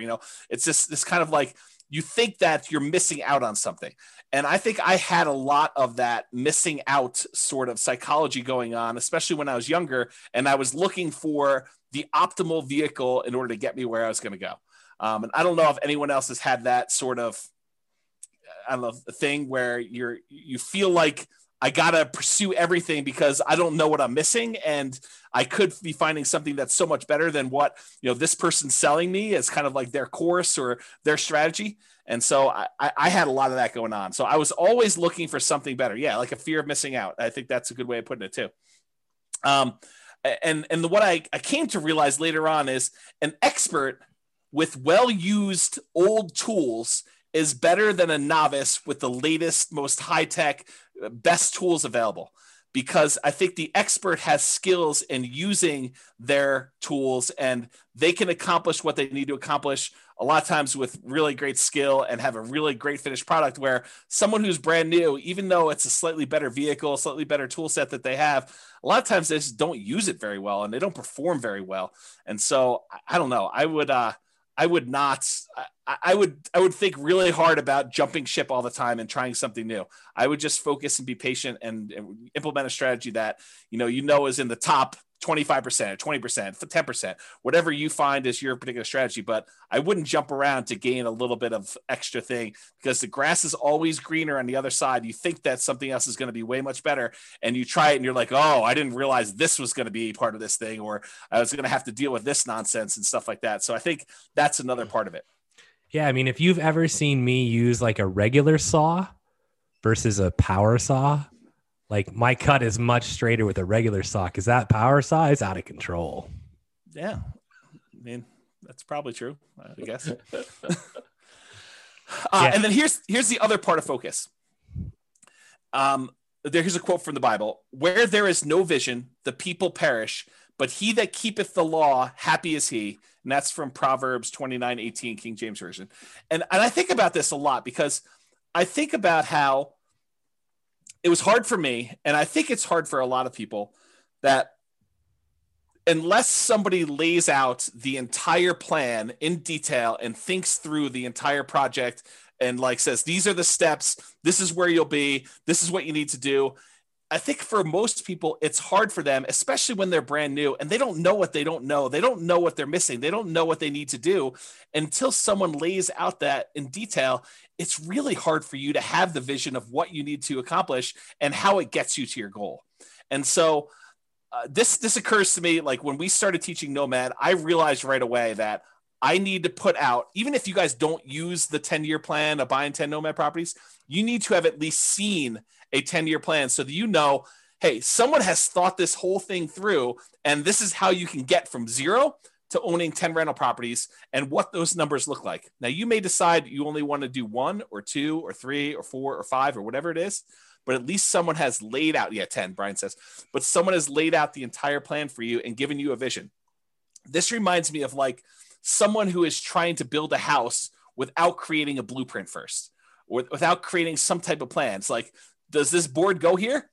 Well, I don't know. I mean, unless you have a plan, you don't know if a board does go there or not. Maybe it should go there. Maybe it shouldn't go there. But until you have a very detailed, thought through, organized plan where you know all the pieces fit together and how they fit together and what order they fit together, you can get lost in this thing where you lose focus. You just don't know what you should be doing. So I think it was really challenging for new investors to kind of develop or see that a detailed plan in the future. So that's why we ended up teaching the Nomad the way we do. It's one of the reasons why I wrote the financial planner software, is because there wasn't anything available that made it easy for us to develop these plans and change assumptions and do all that. And then it's one of the reasons why I wrote literally the blueprints, so you could take your plan and I walk you through what happens at different stages, all these different significant events and stuff like that. So I'm trying to help you with your vision process, because I think that was something that was lacking for me. I thought my vision was this $100 a month times 100 houses. And if I had run those numbers through the real estate financial planner software, I would have saw really early on that was going to be problematic, especially if I did any type of stress testing whatsoever on those. So you want to add something to that, Brian, before I go on to the next one? No, spot on. Oh, you wanted me to add something because you were thirsty. Sorry. Well, I figured I would just ask. And on a related note, I think this focus and the grass is always greener, I think those are related. But when I was first starting off, what I was told by all the people I talked to and all the books I read is cash is king. And I also heard cash flow is king. And so it was sort of like this somewhat contradictory advice, but I took cash flow to be king more so than cash. And maybe it was because I could see how I could generate a little bit of cash flow. I had a hard time seeing how I was going to generate large amounts of cash quickly to do stuff like this. So when I first started, it was still challenging in our local market, just like it is today, maybe a little bit less challenging, but not much, to find properties that had positive cash flow. It wasn't easy to do, especially quality properties.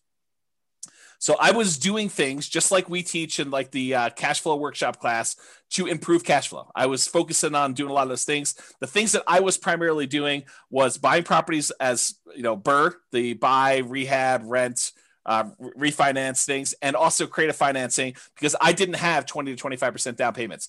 Maybe I could have scraped together 1 or 2 to do that. But after that, I was done. I mean, I would have been done buying.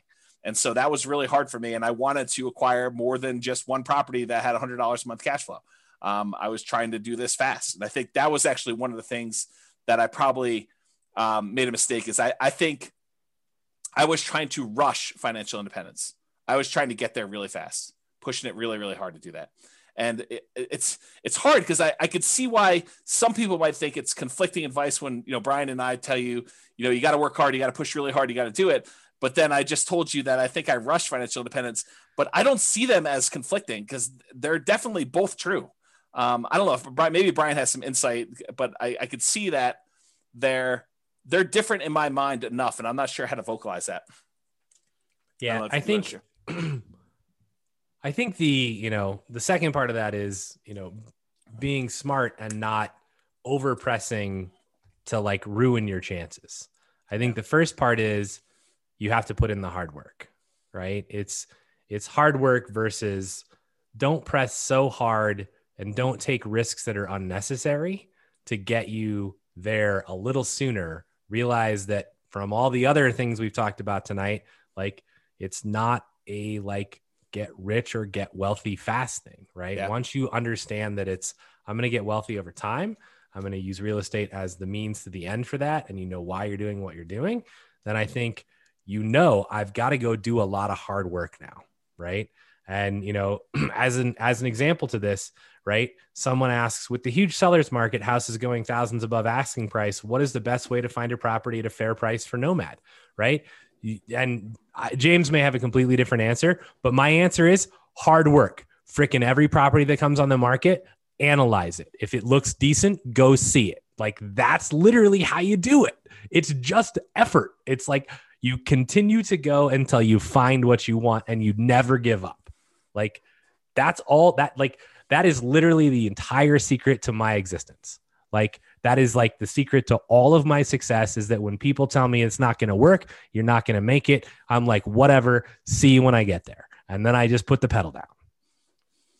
Yeah, I'll answer that question slightly differently. And I think in our market right now, in order to do that, I would say you're not trying to buy 12 properties right now. Although the crazy thing is we could see appreciation and rents increasing for the next decade or more. And I would have made a mistake doing this. But I think if you're just trying to acquire one property, you're buying something that has good long-term economics. I think that's what you're trying to focus on, is buying something of quality that you would want to have in your portfolio 30 years from now. And it's possible that that property will have a dip in the short term, but I think over a very long period of time, if you pick a property of quality that is likely to have really good long-term economics, even if you're paying a small premium today, it's going to be cheap in the long run. And I think that's part of how I look at it now. Yeah. Yeah. So Dan says working hard does not equal rushing. Yeah. And Hunter says, that's actually a super interesting point. Thanks for pointing that out. In many ways, that's how I've interpreted hard work. Right. And it's not about how fast you can get there. Right. Like, if you were hiring an employee, would you rather have the person that rushed to get their job done, or would you rather have the person that did their job really well, but they both worked equally hard, but one rushed? Which one do you think has more mistakes, and which one do you think is the long-term employee? That's the person you want to be. Yeah. Yeah. That's definitely some good points about that. I mean, there's a lot of nuance and subtlety to some of this stuff. And I think that, especially since I've identified some, if I can get beyond the emotional attachment I have to some of these points and the kind of like carnage associated with it for me, I think there's some real good lessons for us to continue to repeat in the future for NCRAG. But I think, I just need to work on, I think, getting beyond that. Yeah. Unless there's something else, I'm going to continue on with this slide and then move and stuff. So when I was doing a lot of the BRRRR and creative strategy stuff, we could have found some deals that had good cash flow, that had decent cash flow.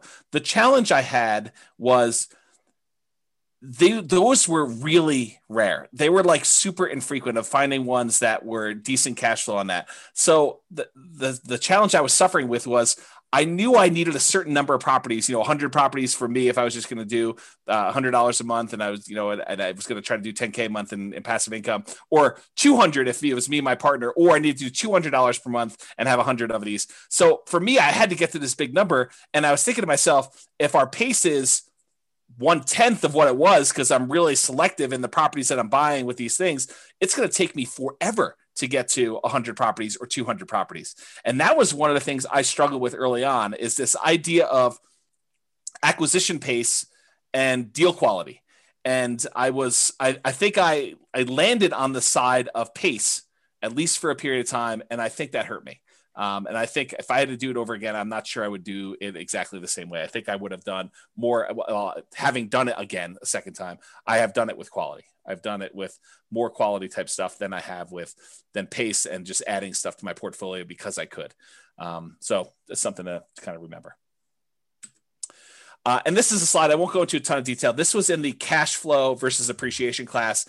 And it talks about how markets historically, some of them have had really good appreciation. Some of them have had really good rent appreciation. There are some that have had negative appreciation, but really good rent. And so it's like, this is a breakdown of how many existed for each breakdown of market.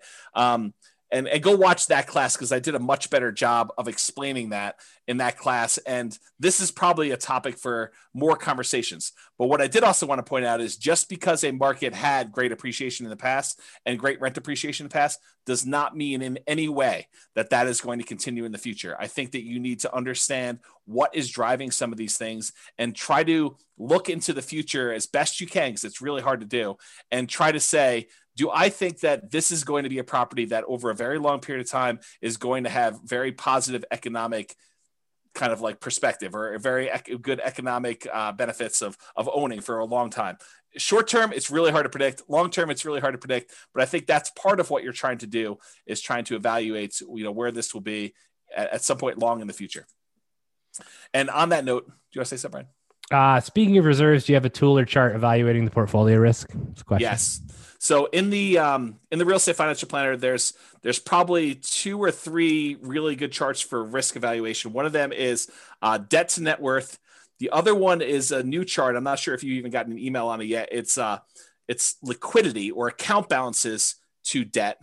I think that's the other chart. So it shows you a measure of like how liquid you are in your account balances compared to your debt load. And then another one is the number of months of reserves for your entire portfolio. It adds up all the expenses on all of your properties, including rentals and owner occupants. It adds up all the expenses you have programmed in there for your personal like living expenses. And it tells you how many months you have of reserves for all those things for the entire portfolio. And you can see your kind of like reserve balance over the course of 40 years or 60 years or whatever you're running there. And I think that's another interesting metric.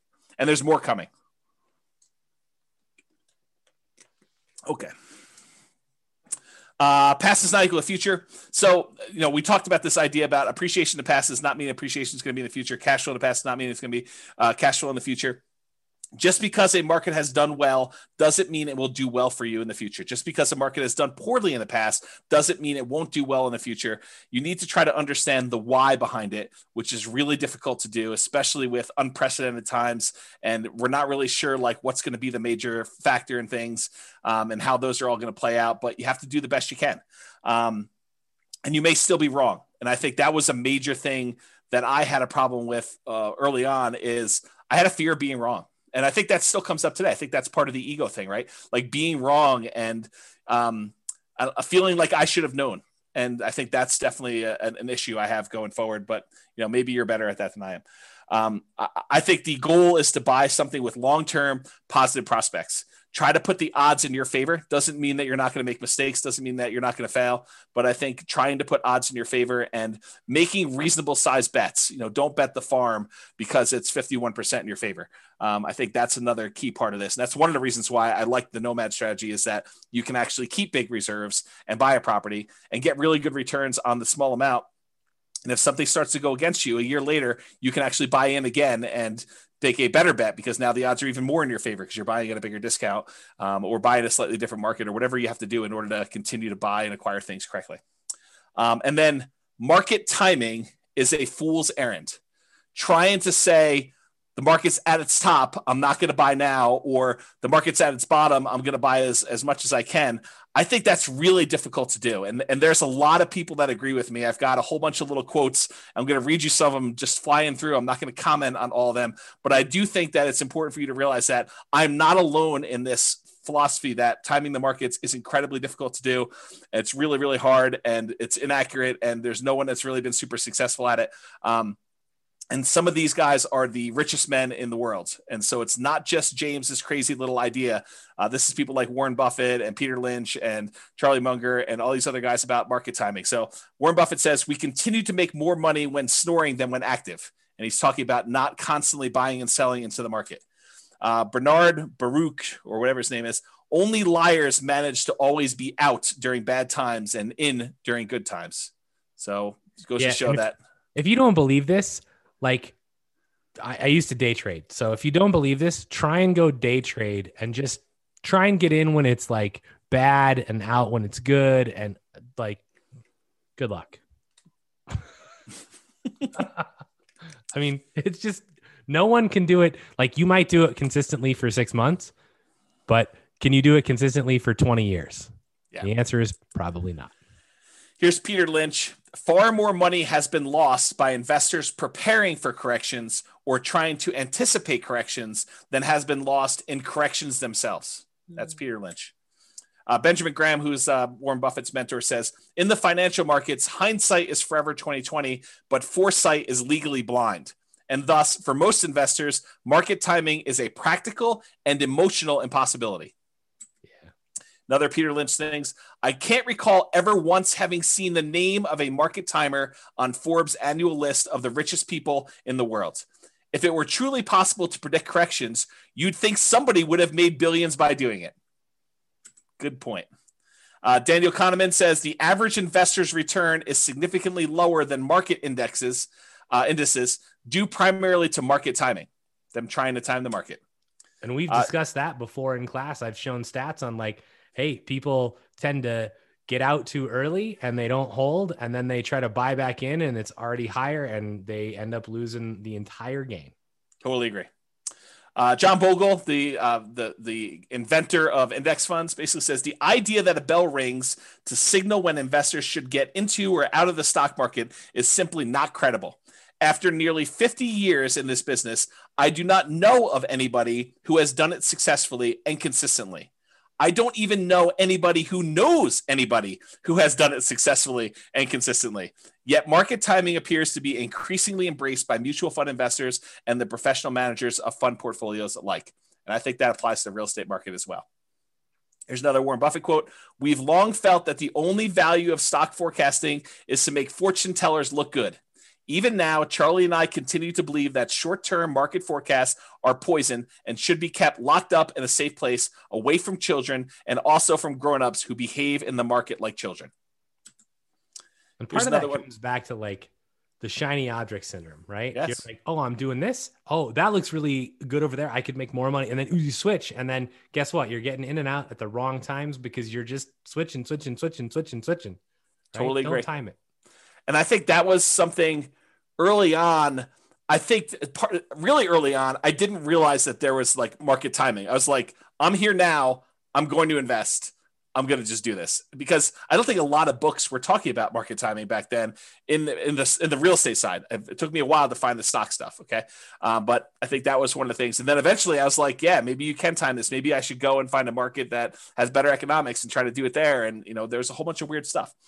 Alan Abelson says, do you know what investing for the long run but listening to market news every day is like? It's like a man walking up a big hill with a yo-yo and keeping his eyes fixed on the yo-yo instead of the hill. Our market goes up and down, but it tends overall to go up in general.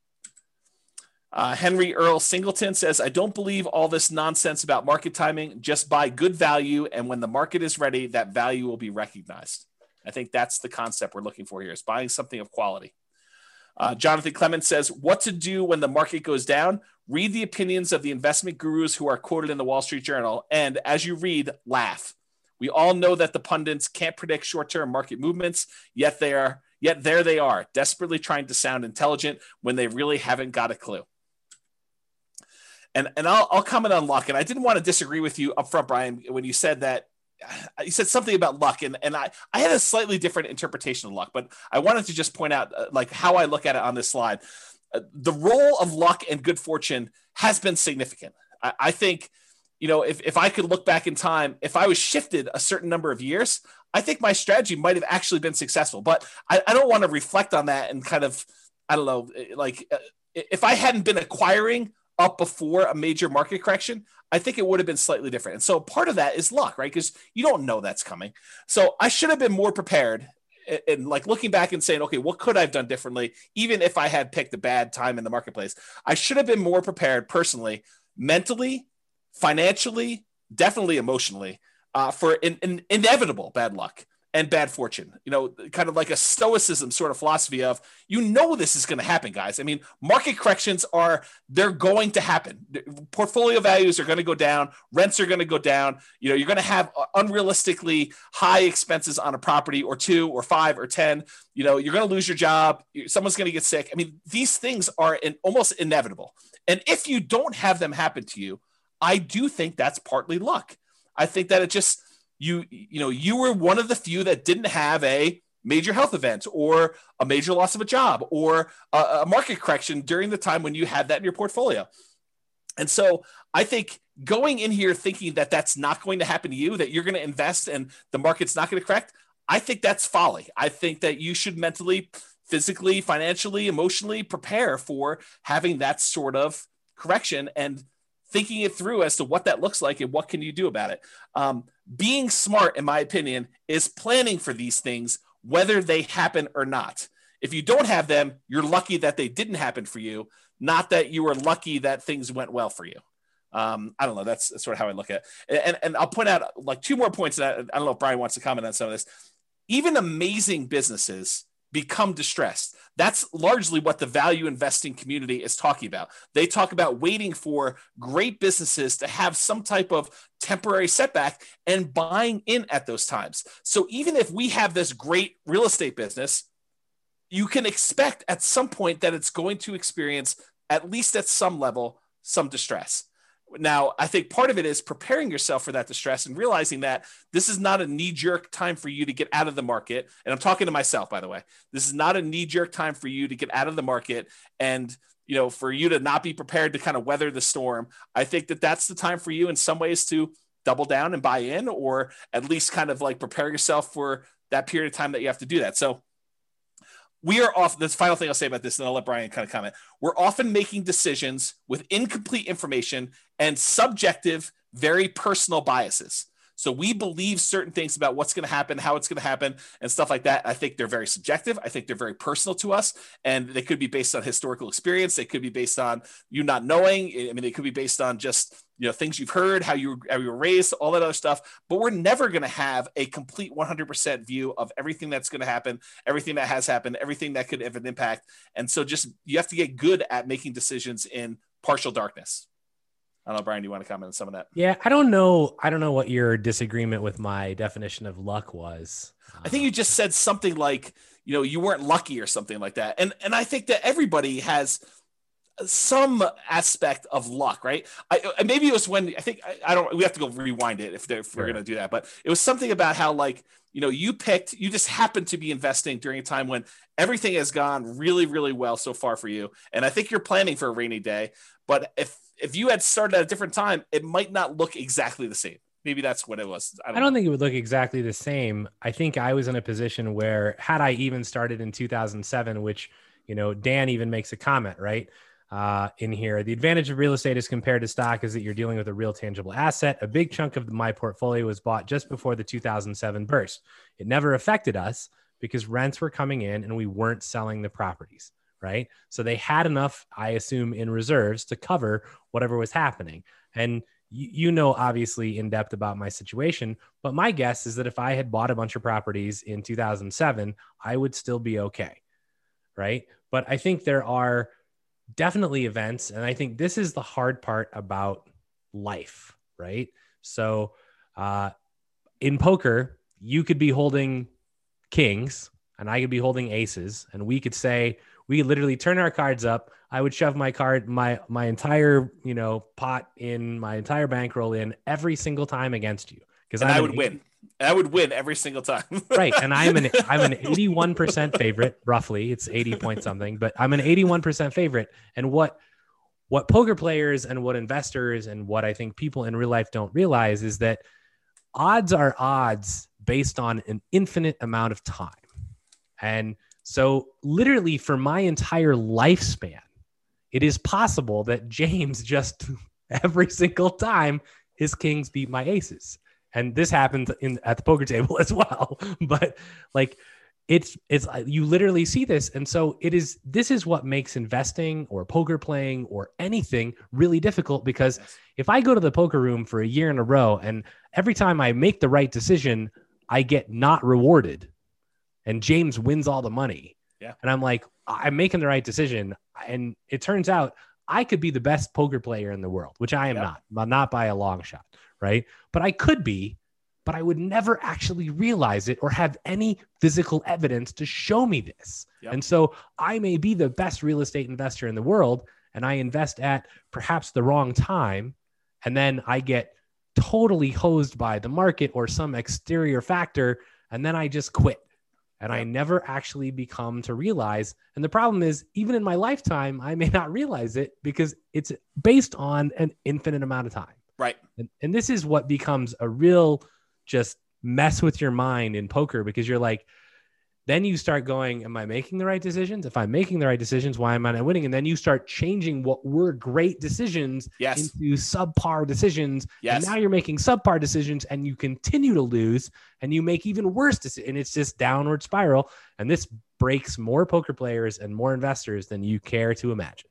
Yeah. So even in real estate, like looking back at what happened in the past, you don't know what was the right decision a lot of times. And you don't know what were the things that led to your demise. And so you can look back and think to yourself, okay, I thought this was correct. Should I repeat this in the future? Should I do this again? Or is that the wrong thing to be doing? And that's what caused me to fail last time. And it's really hard because you could have done the right thing and that still could have been the cause of your demise. And so that's what's really hard. Yeah. And A. Lester Buck III just posted about ergodicity. Yeah. Which I know is, near and dear. And I still have that in my inbox to watch that video from like a year ago. I'll get to it. But the actual path can wipe you out, even if you're making the good bet. That's right. This is where, if you read any of, Malcolm Gladwell's books, it's like, who are the great hockey players? It's the people that got lucky and were born in a certain freaking month. Right. I mean, it's part of that is luck. Why is Bill Gates where he is? It's because he was born at a certain period of time, had a certain opportunity, was at a certain location that had a computer in their school, and that was everything. Right? I mean, there's other things that go into it, but without that, it probably doesn't happen, even if he had everything else. Right. And I mean, and so to back that up, there's also a literal shit ton of hard work, right? Yes. It's not just he happened to be in the right place at the right time, because there were lots of people that were in that exact same age, exact same location, and didn't do what he did. That's what made him different? He worked really freaking hard, and I can attest to this from having seen him work. Yeah. So, nomads have the good fortune of being in America with our mortgage rules. Jason says, "Suck out for the win." Yes, James definitely has a good luck in the poker realm. So. Would you recommend for someone just getting started, is it worth putting the first couple of properties in an LLC or just use an umbrella policy? So all the LLC and asset protection classes are posted. So go watch those. That is a 15-hour answer. Yeah, there's literally 7 hours of stuff on there. Just two classes from Brian and one class from me. Yeah. And the short answer is maybe. So deeper understanding of income and expenses, really understanding the economics of income and expenses on your property. I think that was something I was missing. I had much more of a macro view than a micro view of a lot of that. What actually impacts and affects your income? What impacts and affects your expenses on a property? Can you do things to help rent go up? Can you keep expenses down? And this is largely that whole capital expenses class Brian taught. Take that and expand it out to other areas besides capital expenses. And you sort of understand where I'm coming from with this. Is Brian does a ridiculously amazing job spending 2 hours going in and showing you why capital expenses can kill you if you're buying the wrong types of properties and how all that plays out. But realize that's just one field on the spreadsheet. And you really need to have that level of thinking for all the other areas of the spreadsheet as well. And thinking about things that you have control over, things you don't, and what can you do about it and how that all works out. The capital expenses happens to be one of the big downsides of that initial, buy, rehab, rent, refi type of strategy, and buying creatively, because you have very little control over what properties you get. And sometimes you're taking on, risks that they're hidden beyond the spreadsheet. They're not just clear as day on the surface of the spreadsheet. So just realize that was one of the challenges I had personally. And then I think finally, sharpen the saw. I think this is the last one. Constant improvements. So you're never done learning. I think that was another lesson. And I feel really fortunate in that I think I had part of this early on because I've always been a big reader. I've always read a ton of books, but it's more than just reading. It's constantly studying and reading and implementing and tweaking and trying to apply what you're doing and going out into other areas. Like if I had not expanded out into some of the stock market stuff, I wouldn't have been able to pull some of those back and kind of apply them to how I think about real estate. And I do think that a lot of those ideas have helped me become a better real estate investor. And if I hadn't done that, I don't think I would have missed out on some pretty good improvements and strategies. So you should also take time to think and reflect and plan. I think that's one thing that I probably didn't do as much of. I would read a lot, but I wouldn't take time to actually process and implement. And I think Brian has been critical of that before. And I think it's fair. It's a fair criticism that, I'll read 50 plus books a year, but he's like, well, did you implement the last book you read? Did you take time to think about that and do it? And sometimes it's no, but sometimes it is yes. I mean, sometimes I do that. And if I take a break after a while, I try to go and, I don't know, put it all together and make it all work. But sometimes it's hard to synthesize after you've been away from a book for 4 months that you only read once. So it's a fair criticism, and one that I think I should do better on even in the future, but I definitely didn't do nearly as much of that in the past. And then related to this is test your assumptions. You have an assumption about how things work or why things the way that they are. And I think you need to ask yourself, is that really true? Is that a true assumption? Or is it just been that way for 80% of the time and I haven't seen the other 20% yet? And what if the opposite were true? Or what if that was not true? And think about what that might look like and say, that's really problematic for me. That would be devastating for my portfolio or devastating for my plan, and make appropriate plans for that, to think things through like that. So I can still make mistakes. I do all the time. I'm still working on that. I hope you guys are as well. And Charlie Munger says, in my whole life, I have known no wise people over a broad subject matter area who didn't read all the time. None. Zero. You'd be amazed at how much Warren reads and at how much I read. My children laugh at me. They think I'm a book with a couple of legs sticking out. So that's a quote from Charlie Munger. The compulsion to push and achieve. I think this was a mistake of mine too. I was ultra competitive and driven and going for speed. I think that I was really pushing hard early on. Not sure I completely understood or understand even now work-life balance. And so that's just something to be aware of and something I could do better at. Definitely, I was way worse when I was younger. Now I think I've made some progress, but not nearly. I still don't think it's nearly good enough. In fact, it wasn't until like about this time last year when I actually started taking off a single day a week, one day, and now it's Sundays. So, and I think that's what people maybe don't understand, right?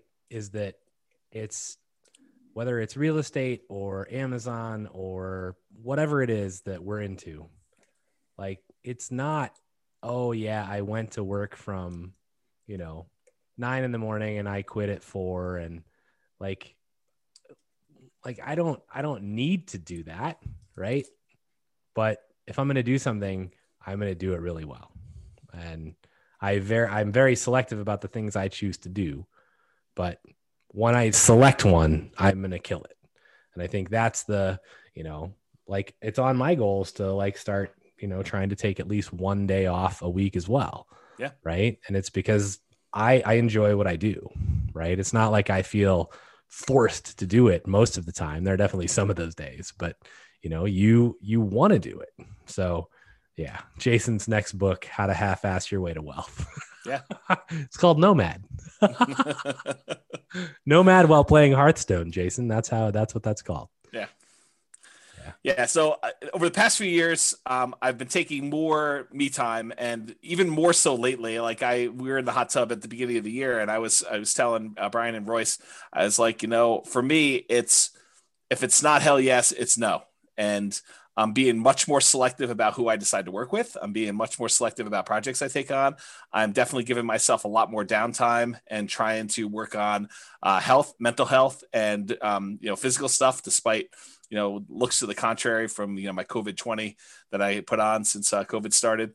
But I think those are things that I did not know early on that I'm definitely making some better improvements with. And once you get your first 100K, I think it's easier to try to find balance once you've made some significant progress towards your goals, because then that's sort of takes some of the pressure off of you to do all of it yourself. Is that you've got some asset base that's growing, and now you can afford, for lack of a better term, but I think it's a pretty good term, for you to kind of let that do some of the lifting for you to get you where you need to be.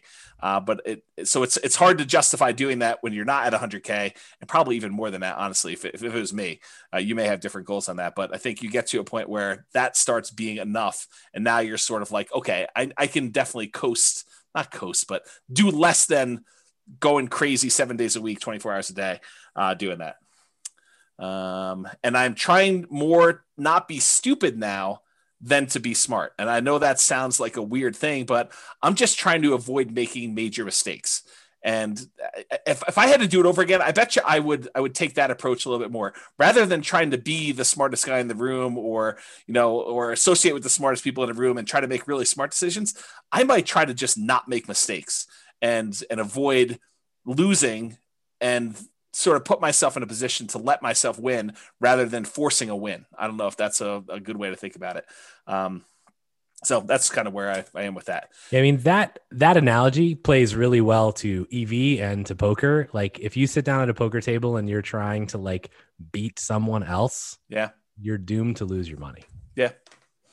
And I think early on I was more of a I'll beat you sort of personality. Like I cannot overstate how competitive I was as a younger guy. Like, imagine someone just ridiculously competitive. And I'll just take a lot of just take a lot of thinking for me. Yeah, for you. I agree with it. And I think I see a lot of myself in the competitiveness with you. But like, this is how competitive I was. My brother skipped a grade in like first grade. And because my brother was having some, challenges, just socially more fitting in than anything else in elementary school, by the time I was ready to go into first grade, they wanted to skip me a grade in elementary school too. My parents said no. So my brother held this over me for 10 years. Every time we'd get report cards and we'd compare them and say, I got, 6 A's and, an A minus and you got, whatever it was, he'd be like, yeah, but I skipped a grade. So this is like every day, homework, all sorts of stuff. So I actually pushed really hard to skip grades in high school. That's how competitive I was. I pushed to try to skip grades in high school so that I could actually catch up with my brother. That's like how ridiculously competitive I was. So kind of give you an idea of what that looked like. And not that I'm encouraging that because I've totally gone the other direction where I'm just trying to so Brian, you own chess. I'm not even going to play you because I don't even want to start the competition with playing chess. So I concede. It's all you. You own the chess space. So that's sort of what it is. So, yeah. All right. So the last slide is final thought. And this literally is the last slide. Everyone wants to know if you skipped a grade. I did. Multiple. Yes. I started college at 15. So that's how I did it. But yes, like really crazy, ultra competitive to do that. All right. So final thoughts. One thing that came up while I was preparing for class, what things did I happen to get right in the beginning that I still feel are true today? That's sort of like the opposite of what do I wish I knew when I started? It was sort of like, well, what things still are true today that were true back then? That could probably be a whole different class. I didn't write that down, but I thought that was an interesting kind of like side note that occurred to me while I was doing this. All right. Only 11 minutes over. So far. Any final questions? So I got lots of comments. Oh, okay. So I think, on the reading thing, it's very interesting, right? Because James acquires lots of knowledge and breadth of knowledge and reads a ton of books. And I read books almost out of necessity. So tried to make him spit his juice out. But I will say that, one easy way to avoid reading as much as James is have a best friend that reads as much as James does, and then sit in a hot tub with him and tell him your problems. And then he can tell you all the books you should read. And then you tell him, well, what's the point of that book? And he tells you the 5-minute synopsis, and now I don't have to read shit. Right. It's amazing. I mean, you speak the truth because I think you're 100% correct. If you've got someone else who's reading 50 to 100 books a year and they have decent retention and they're relatively good at, I recognize that particular issue you're having. Let me tell you about 4 different resources for that. And here's what they say about them. I don't know. That's super helpful. I think I wish someone was like that for me. I mean, I wish I had someone that could read 50 to 100 books. I would have to read like 500 books a year. Right. Yeah. Because I would first have to read every book you've ever read, and then I would have to read 500 more a year in order to have a breadth wide enough to like be useful. Yeah, so that's crazy.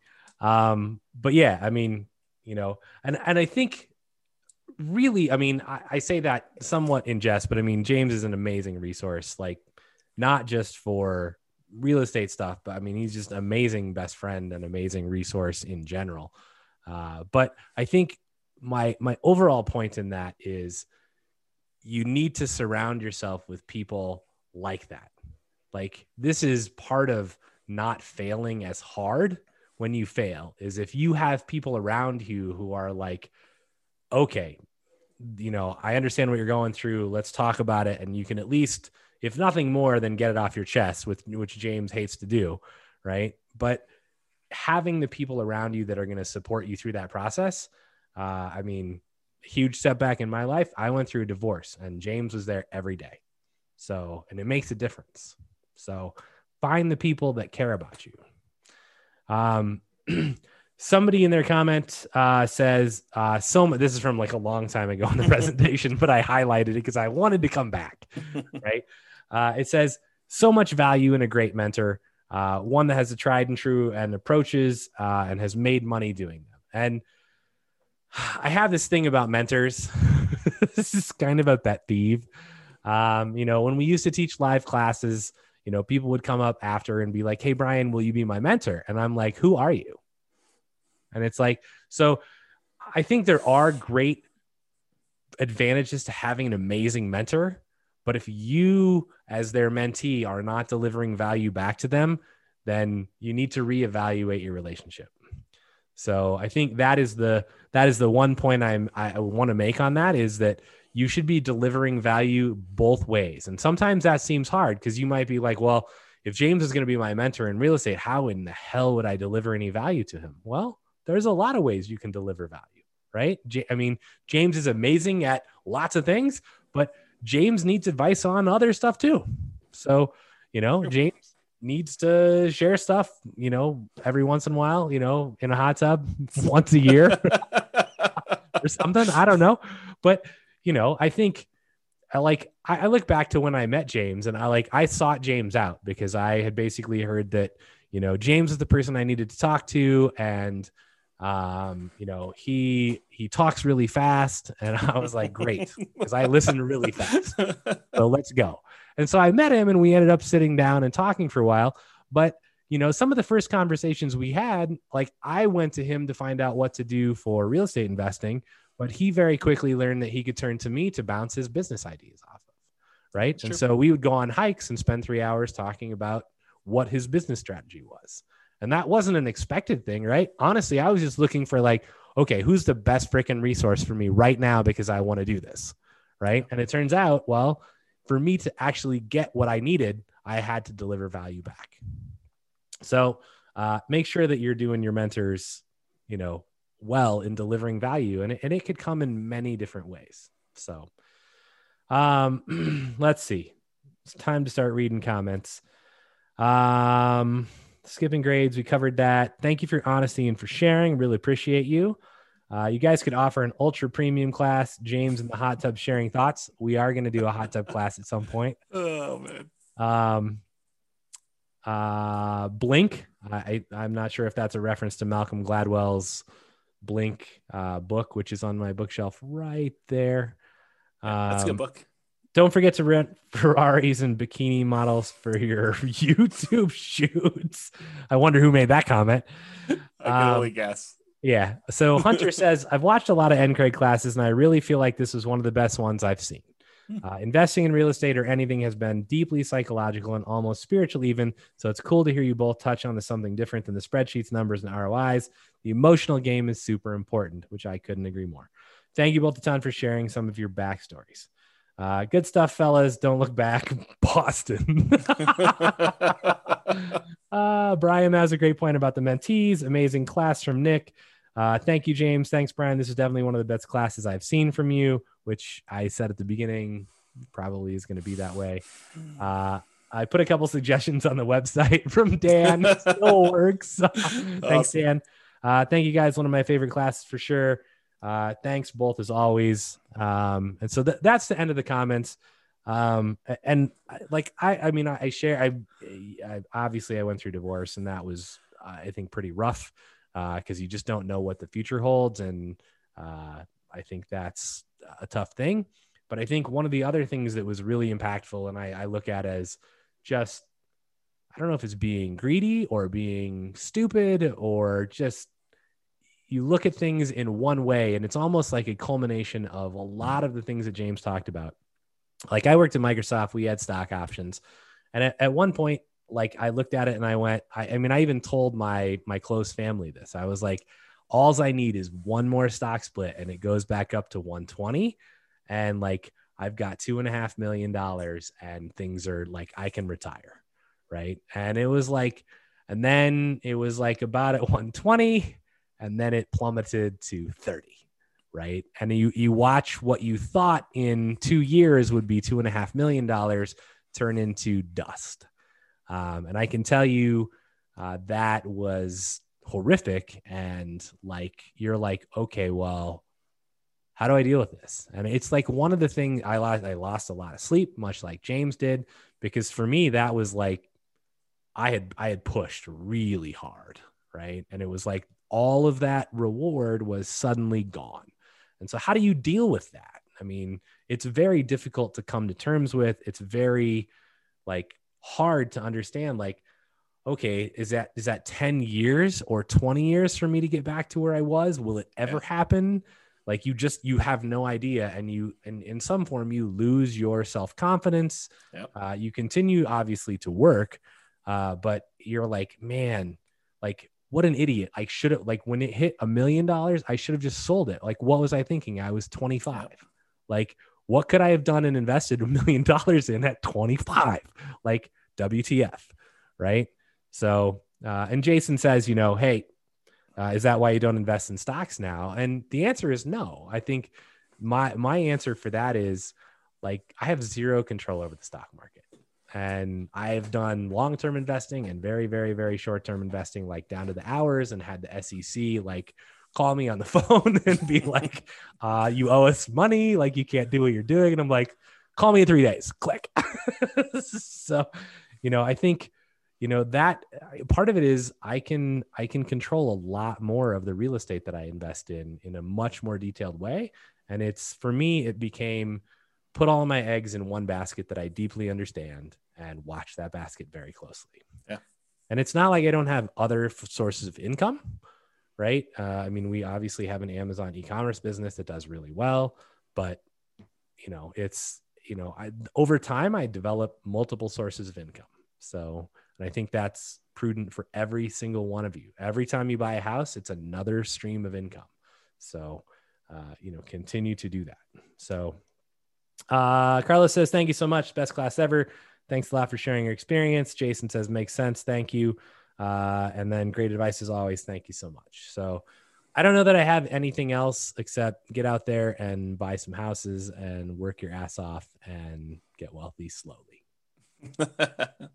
Yeah. All right. I feel a lot better now. I mean, now that it's done, although I still feel sensitive, like it's out in the world, but hopefully it helps some people. So I appreciate you guys being on here and allow me to do that. So thank you. I think it helps a lot of people. I think this is like the better version of the Halloween class that we've taught, where it's like, what could possibly go wrong with your investments? Your house could burn down. People could cook meth in your property. Yeah, I think that's like the reason I don't like that class. It's like a bitch session for everybody's like complaining. And that's like the person who comes there for the first time, who's got like the littlest bit of hesitation over like, toilets and tenants calling them. They hear these horror stories and it's like, well, I'm never invested in real estate. I mean, you saw me, I like failed. I came back. I mean, it's possible I could fail again. I don't think so, but I think that's the better version of, it's not, tenants calling you at 3:00 in the morning, especially if you have property manager. So, yep. I don't know. Yeah. Okay. We got love for you guys. Thank you, James. Thank you, Brian. Excellent class. You guys are all very welcome. So I hope I at least helped somebody. And I don't know. I feel a lot better now than I did at the beginning. Stay hard. Oh, that's good. It's David Goggins. It's go read the book. Thank you again, James and Brian. I appreciate you guys sharing both your hardships and your successes. You bet. You're more than welcome. So, all right, awesome, guys. Well, I'm gonna go grab myself an ice cream. Feel a little better about myself. Boston. So, listen to Boston. Yep. Yeah, that's what Mitch says. All right, guys. Have a great evening. Thank you for being on. I do appreciate it. Thanks, Brian. Thanks for your insight and addition to the class. I really do appreciate that. And I will see everybody next week. I will talk to you all soon. Have a great night, everybody. Later. Bye-bye for now. Bye. With home prices up, mortgage interest rates up, and rents up, but not quite enough to counteract the higher prices and interest rates, cash flow on rental properties in Round Rock is harder than ever. Book a call with the Real Estate Financial Planner to apply our proprietary 88 strategies to improve cash flow on your rentals. See the show notes for a link to schedule your call and improve your cash flow today. If you're a real estate agent, lender, or professional in Round Rock that wants to help our real estate investor listeners, consider reaching out to learn about collaboration opportunities with this podcast. We'd love to add more value to our listeners by having you assist our investors buy, sell, and finance their real estate investments. See the show notes to schedule a call to discuss collaboration opportunities.